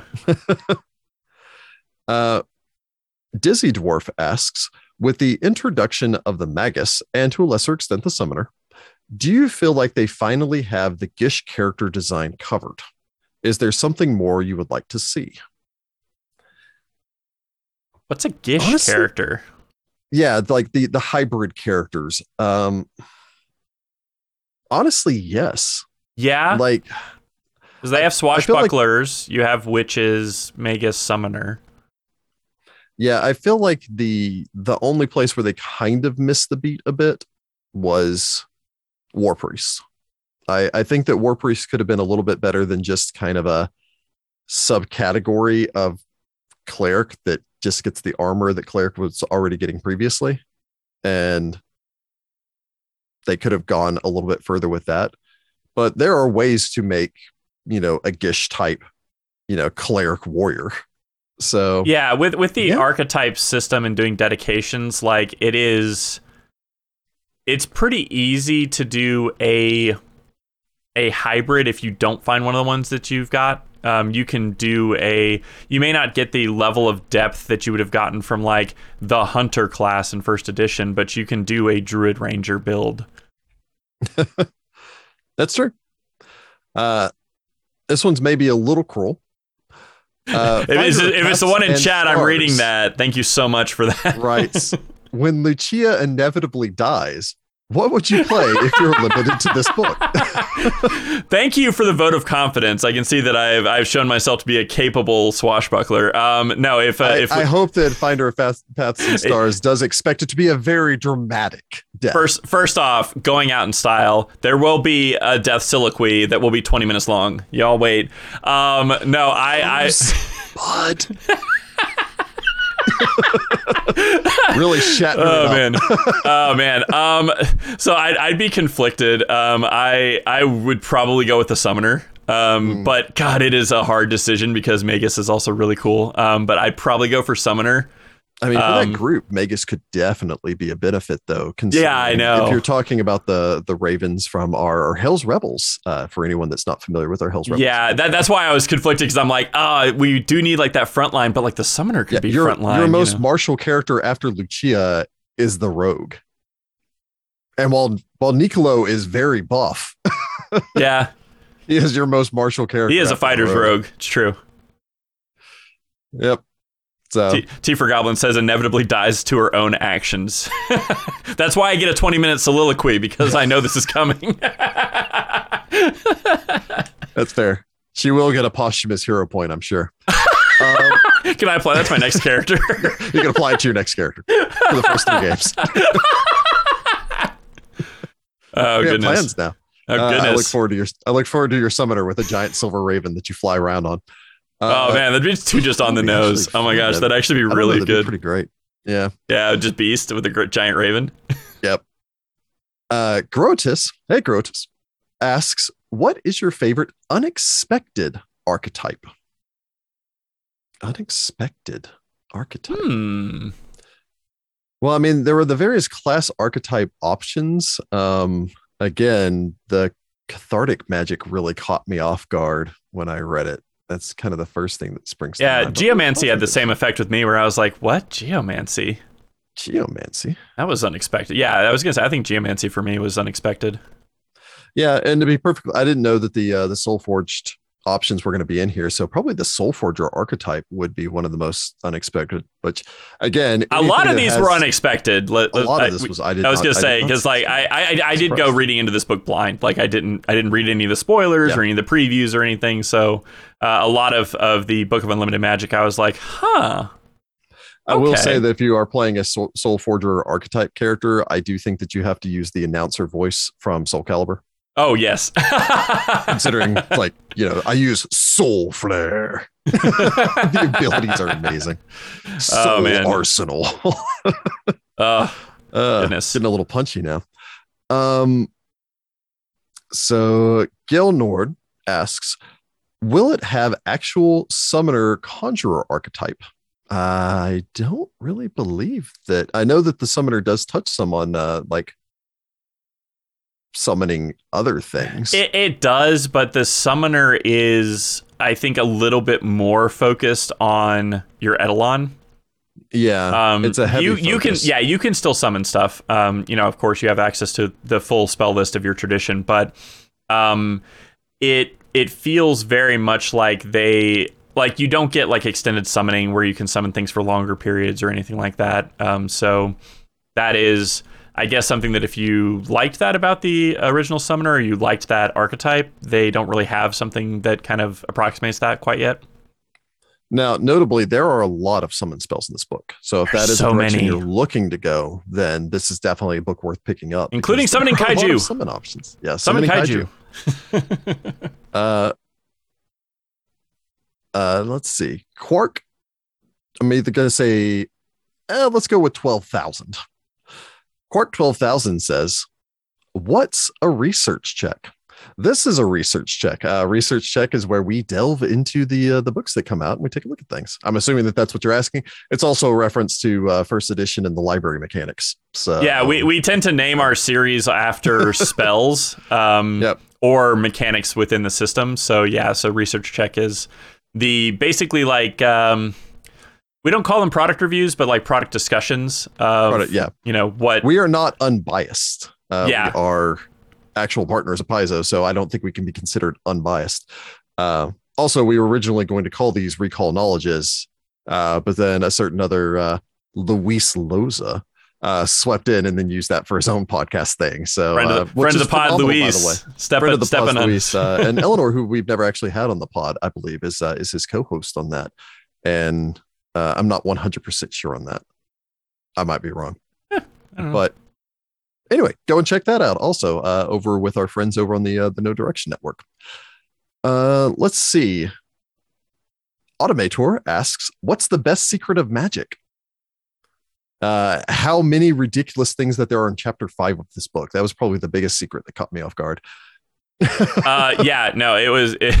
I'll give it to that. I'll also give it to like. I kind of thought Secrets of Magic would just be like kind of rehashing a lot of the like favorite spells from first edition. Totally not the case. Like brand new stuff to play around with. So that was a big surprise to me. Also, personal staves. Personal staves was a huge surprise. Yeah, that made me so happy. It almost makes me regret playing a Dwarven. Actually, you can still have a Dwarven champion, but I was gonna say you can still have a staff. Yeah. Technically speaking. No. Oh, well. Next character. Next time I'm going to be an old dwarf with a staff. So get ready to see old dwarf Magus. Yeah. Yes. Be a Magus with the staff hybrid study that also it's your personal staff. Like you're doing that thing where you're like you're hitting them with the stick and then you're like, haha, electric arc or whatever. So Hadrian asks, what lore or metaphysical bit do you find the most interesting? I know it was addressed in the core rulebook. One, I think someone reminded me that in the chat, but I remember that from before. But honestly, just the opening segment where they tie in all of your traditions and your schools and the basically the essences, like they tie all that in together, like on a metaphysical level. I just found that very intriguing. Yeah, kind of piggybacking off of that, I liked some of the metaphysical explanations of what exactly a summoner does, that it was related to like the essences and how you're like, you construct the body out of these different essences. And that's, like that essence determines why you cast off of one spell list or the other. Like I liked that explanation because it had kind of felt like, am I gating this? Like, or am I like, summoning this person and they're just like there? Like, are they an actual person? Like, I like the idea of like, well, they're an actual person, but I build their body, Yeah. Legend. I make my own imaginary friend. Which explains why sometimes one time I summon them and suddenly they're large size. It's because I've leveled up and can do that. But, from a in-world perspective, it's like, I think they should be bigger. And so they are. Lewis asks, what's your favorite new druid order? Stone. I love dwarves. Yeah, I gotta give it Stone. Yep. Oh, it's all coming together now. So I'm thinking time traveling, like ancient dwarven druid with I don't know why I'm doing the Sean Bean, like one does not walk into Mordor, but time traveling ancient dwarven druid with a staff of the Stone Order. It's all coming together. It's merging now. Yes. I've got a plan. You're going to make us start a new show now. I have a plan. If Grim dies, just another old dwarf shuffles in out of the woods. It's Grim's like great grandfather. Where's my great grandson? Eagle Knight 64 asks, what new spell are you most excited to use? Summon kaiju. If I could use a spell, I know I'm going back to the same well over and over and over again, but it's a good well. Cast into Time. God, it's such a good ability. It's basically just boot you out of the fight for a second and cause some bludgeoning damage while I'm at it. Yep. Yeah. There's also, I was going to say that really any of the summoning ones I'm really interested in, because there's another one that you summon an incarnate version of Aditi's Herald. So I like that because I don't know if we've talked about it before, but we've done in, I think, 2 adventure paths. We've gone into the final dungeon and been like, we're summoning in the herald of a deity that's been cool with us, as like, or we're gating in the herald or something like that. Like we've done that, and I like the idea of just like a way of doing that without having to go through the kind of rigmarole of using gate and convincing them and everything. Fair enough. Highbane I'm going to go with that pronunciation. Highbane asks, what will be the tenets of the neutral paladins? In answer to your question, I just did a fine word search on this PDF, and at no point does the word paladin show up in this book. Champion. Try champion. It's true, champion. It might not be specifically. To say first paladin. Off, it'd be a champion. Thing. First off, what would a neutral champion be called? Is that the one that's just called champion? I mean, maybe. Is it called like the balancer? Yeah. My tenets are I cannot care too much about any one thing. I mean, there's a cool thing where they talk about champion.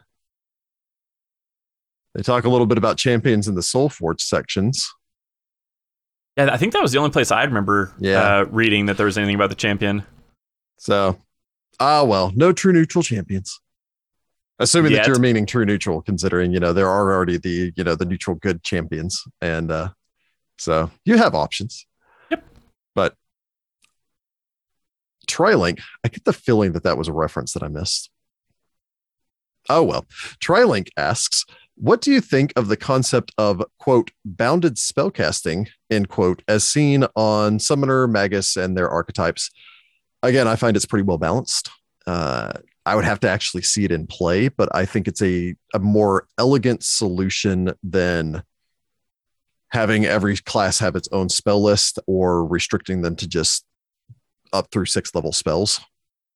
Yeah, I mean, that my initial reaction was negative just because I was like, but you're losing spell slots. But you have to balance the fact that you can do other stuff, and that other stuff is like practically a class in and of itself. So in the case of like a summoner, like you could basically make your entire class as just, I summon this guy and he does cool stuff, But so I want to see it in practice. Like I know I've had some personal problems when it comes to spell management in 2nd edition from some of the stuff that I've played, but I'd be curious to see how it works when you're doing like a bunch of other stuff. Sure. Gwat, there's a question mark in there, asks, what is your favorite option from Book of Unlimited Magic? Not necessarily the book we're reviewing, but in Secrets of Magic, again, the basically the return of the flexible preparation Arcanist is probably my favorite option. No, I think that's the one that I was like, good, excellent. Yes. Are there any combinations of those options that you want to play or run in a campaign? Honestly, I think the flexible preparation would be pretty balanced. I'd need to really dig in before I would, want to see that run necessarily in a campaign. Yeah, because it does cut down the number of spells you have, and if you're a primary caster, like, is that have a huge impact on you? Yeah.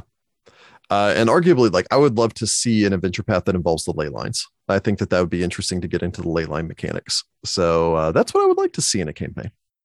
Yep. I'd also like to see pervasive magic.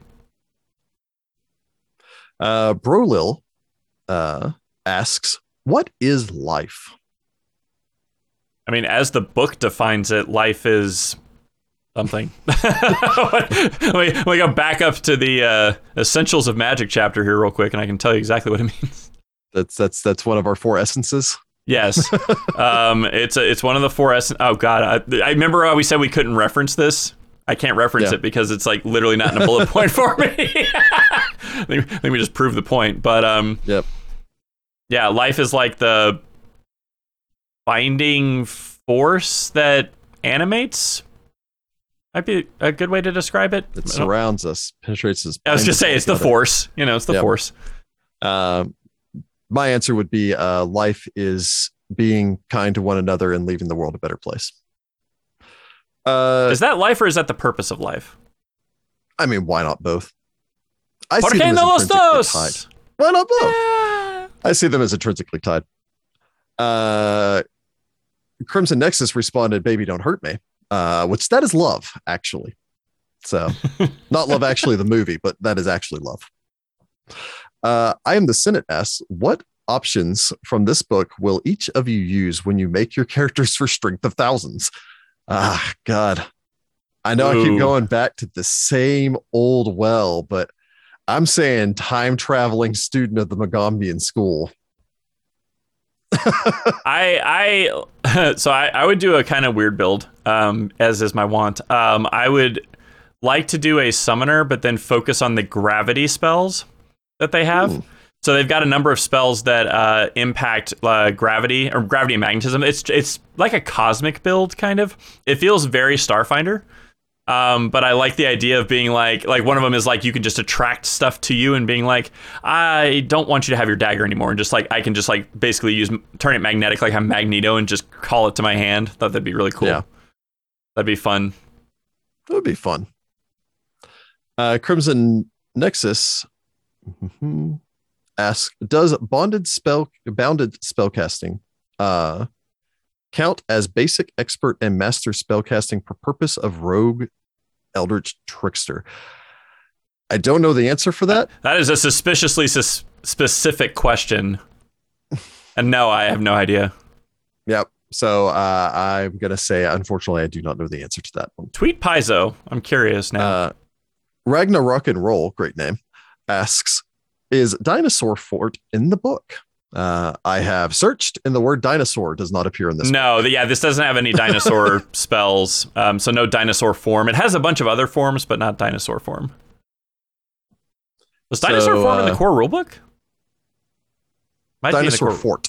Forta? Sorry. I might have said form, but fort. Okay. Saying. I might have no, that was I believe that was a joke from PaizoCon a couple of years back, but Pester Jason Bowman. Which I think they were originally trying to put dinosaur form, and then they put dinosaur fort. Graph and the boys asks, hey, what do you think about the positioning of Magic in terms of power level? I feel that it's shifted from, quote, best in class but limited usage, PF1, to something else. It's much weaker in terms of effect. Most casters are just worse in combat than martial characters, even when they're using their best combat spells.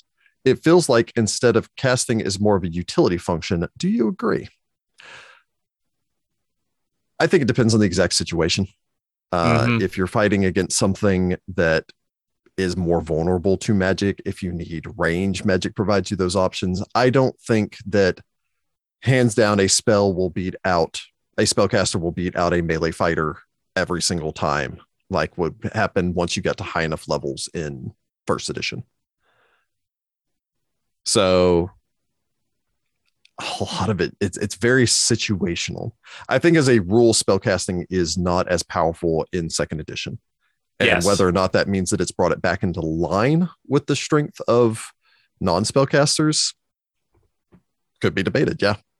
Yeah, because I remember Mark Seifter talking about it and saying, like, in first edition, Magic had an exponential curve, right? Where you like your fighters on like a linear line of progression in terms of their damage output and the like. Whereas Magic, that you kind of start well below and then you eventually eclipse and go like well beyond what. In one attack, you can do way more damage than what a fighter can. They have not de-emphasized Magic, but they have made Magic to where like the attack spells do a ton of damage, like just a ton of damage, but you can't do them as often. So you have this like idea of, I have this kind of like this signature thing that I do, like Electric Arc. We've done this in a couple of different shows now. Like Electric Arc, it scales with you. That's the part of the linear progression that you're kind of on. But you also get these like, kind of big boom things that you can do whenever you really need to crank up the heat. The thing I will say, and it's I think Jess's big complaint in second edition is from a utility standpoint, Magic doesn't last as long. So one of the weird things about it is like, I'll use the spell Befitting Attire as a good example out of this book. Befitting Attire cloaks you in an illusion of appropriate attire for wherever you are, right? So like you're going to a fancy party. It only lasts for an hour, which is very long by second edition standards. Most things last 1 minute to 10 minutes. But it's 1 hour, and it affects 5 people. But if I heighten it, it affects 20 people, but still lasts an hour. It just increases the number of people it affects. Yeah, and it's one of those things like I kind of looked at that spell and I was like, I feel like that should have been a longer duration if I heighten that spell, but that's just me. So like that kind of aspect, especially given the fact that you spend a lot more downtime in between fights, like patching each other up with, treat wounds and things like that, there's a feeling like I remember like we would go into a dungeon, we would cast a bunch of stuff that had like 2-hour durations, and then we would, go through the whole dungeon, and we would be thinking we can't really stop because we've got to keep going because we've got these, buffs on. And it's kind of the opposite now, where it's like, it's kind of encouraging you to think more about like what gets you through one fight. Like you save those kinds of magics for the really bad fight, and then the rest of the time you're just using like your cantrips. Yeah, well, and anything that has a longer duration, I always like, and this kind of shows that, we're sitting on opposite sides of the screen here, where I love any time that it becomes a difficult choice of whether or not to go. This spell only has a duration of 10 minutes. So if we stop and patch ourselves up and all the rest of that, then my spell's going to wear out. And so you then get into the, wizards pushing to keep going, where the fighter's saying, hey, this guy just broke my shield. I need to stop. So I love any time that it forces a difficult choice between two options and requires the players to think, basically to ration resources. And I love the idea of time as a resource. So yeah, I think that it's the quintessential problem, though, of, I think this even comes from first edition, of fighter never runs out of sword, but you can run out of magic. So like it runs into that resource management thing where you don't really have to do the same level of resource management if you're playing a melee fighter as you do if you're a caster. Yeah. I mean, you could make the argument that fighter runs out of hit points and cleric eventually runs out of spells. So everyone has a resource that I'm steadily wearing away. The circle of magic. Yes, it does move us all. And hopefully that answers the rest of Graf's question pertaining towards that. There's he also states that he feels that there's very little differentiation between the traditions, that Primal is basically the same as Arcane. There was I can't remember who said it. When they were talking about the creation of second edition, talking about the core rule book, they talked about how they wanted to make almost every spell available to more than one tradition. They didn't want a spell to just belong to a single tradition. And so sometimes I think like spells being in like 3 traditions at a time might kind of fall into that category of, is it too common? Does it mean that, your arcane spellcaster feels too much like your divine spellcaster, et cetera, et cetera? I don't necessarily think this book does a lot to fix that, but I'm not 100% sure that it's a problem in need of fixing. Yeah, because I know there's debates on forums all over the place of what's the best tradition and who, which tradition has the best spells. Not even getting into necessarily the best, but getting into each tradition having an independent feel. And I think that on the whole, many of the spells, if you're looking at like 90% of the spells, are going to be a little universal. And I feel like a lot of classes differentiate themselves with their focus spells, where those really get the feel of the class. But it's definitely an argument worth having where, there is a lot of blurring the line now between what classes have what spells. Yeah, I mean, I think they kind of like, there is some, call it metaphysical kind of explanation, because you have the 4 essences and the commonalities between the traditions sharing like an essence with another tradition, to where you can make the argument that like, this spell primarily casts off of mind, so that's why it's on arcane and occult. So there's a little bit of a kind of in-world explanation for it, but yeah, I mean, you don't want to have the problem of, I really want to have, this killer spell, but it's only available on the primal list, and I'm playing a wizard. Like, I know that's one of probably the frustrations that people have, but the unique parts of it is the flavorful spells, like like one of the new ones is on the primal list is like Mud Pit. It's a very like primal feeling kind of spell. Like, I like those spells. It's just whether you personally take them or not, of how differentiated they really are.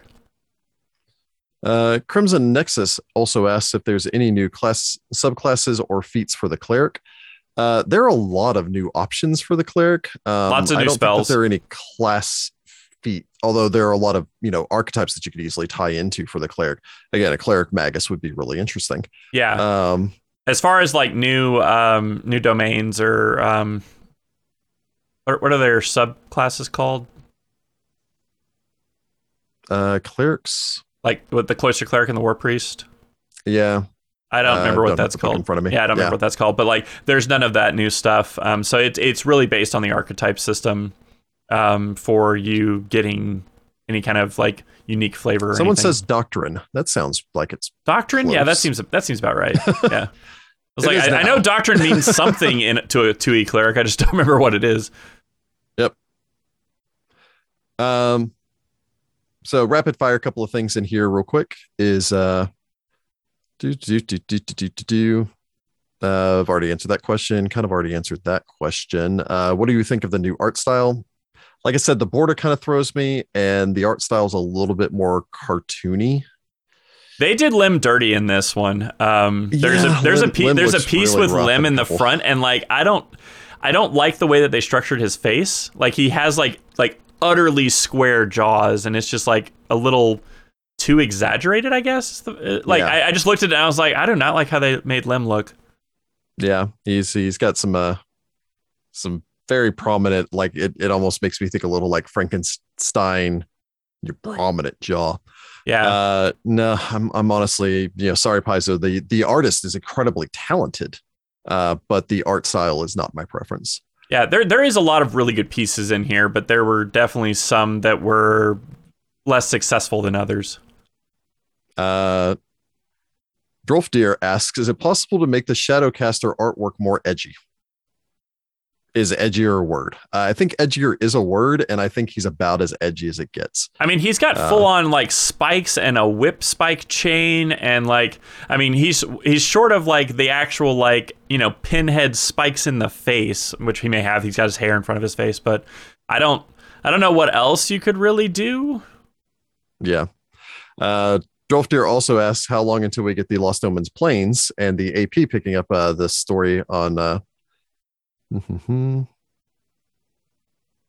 looks like the good elemental Lord of Air is out, and the others aren't, so on and so forth. I think they explored a little bit of the elemental stuff in one of the latter seasons of Pathfinder Society in first edition. I would be very interested in seeing a planar adventure path that focuses more on the planes. That would be a lot of fun.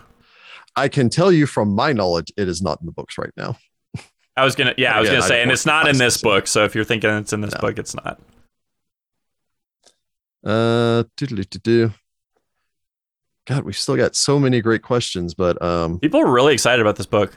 Yeah, myself included. We are running long on time, so I'll go ahead and give this last one to Finder of Paths and Stars. Not quite a secrets question, but if you had unlimited time and money, would you do another podcast, and what would it be? If we had unlimited time and money, I'm pretty sure we would be 6 out of 6 for doing this full time. I mean, if I can be a Jeff Bezos level billionaire and play this for a living, like, oh my gosh, yes, this would be a dream. As far as the next show, it depends on when you ask us, because I mean, there's so many good APs right now that we would love to play. We had one point talked about doing like a Starfinder adventure path, which we just don't have the time for. So, I mean, sure, I guess, time willing. Rick willing to edit all of that. It's really Rick's the constraint on the shows. There are only so many hours in the day. Well, there's also only so much time on the weekends, because after doing like two hour recordings, you're pretty much burned out for the day. Like, it's hard to do 3. Yep. Yeah, I mean, my thought process on it is I would find doing something Starfinder interesting, especially the new adventure path. I think it's the one coming out right now that involves settling a new world and like the mysterious circumstances. Oh yeah, the Kingmaker in space one. Yeah, basically. But yeah. It's very interesting. I've actually read through some of the first book, so I'd be intrigued to do something with that. Honestly, my follow-up answer to that would be, if you are willing to back us to that extent, wonderful patrons out there, honestly, I would have no issue throwing up a poll and saying, what do you want to see from us, and delivering on that. I don't think we want to start a civil war in the fan base, but because that would probably be a pretty good way to do it. See, the trick is, here's the key trick. You ask everyone, you send a file out, and then you ask everyone to pick in their ranking from 1 to 5. Oh, rank vote the ones that they would like to see. And then at that point, at the very least, you're probably getting somewhere in like your top 3. So it's like, you know what? It's not the one I wanted, but it was my second choice. That's fair. I'm just saying, it's a fair and balanced way to do that. So everybody back us until we have unlimited budget and we can make that happen. We don't need unlimited budget, just a few million. I was gonna say studies have shown at a certain point when you start making more than a certain amount of money, it doesn't make you any happier. So hey, yeah, as long as it keeps the IRS off our back. Yeah, honestly, I think a few million. Yes, please. Yes. I think that probably wraps things up for us. Sorry for any questions that we didn't get to. Hopefully we managed to answer most of those in the chat, just going through things. I think we were fairly deep into that. Actually, there is one last thing in there. Yes. Quick shout out to also Finder the Paths and Stars, however, not here, but on our Discord. We did see the lose the path spell. We don't take that as a personal insult, but we're watching you, Paizo. I mean, it makes sense, though. If there was a find the path, there can be a lose the path. There's many a time I've wanted to have my people tracking me lose the path. So, hey, speaking from experience. Yep. Although now lose the path as like the we have the find the path and we have the episode shows, and then our bloopers or lose the path or lose. Yeah, the bloopers would be a fun. Or our outtakes, like all the times we go off topic for like 5 minutes talking about something that doesn't make it into the final episode. We just do lose the path, and it's like where we went off topic. Oh man, I kind of love that actually. It's just nothing but the sound of Mikey, Heather's cat, oh yeah, in the background. Mikey is the loudest cat. Oh my gosh, love him to death. But yeah, that is a loud cat. We love them all. Yeah, I guess that's going to be it for us tonight. Thank you all for staying with us for this super long coverage, but this is not being as thick. This is a dense book. Yes. I highly suggest it. I very much enjoyed it. I was gonna say 2 thumbs up, must buy. Yep, it is a solid thing, and yeah. So I guess that's going to be it for us. Thank you all for joining us this evening, and until next time, good luck, Pathfinders. Bye, Pathfolk.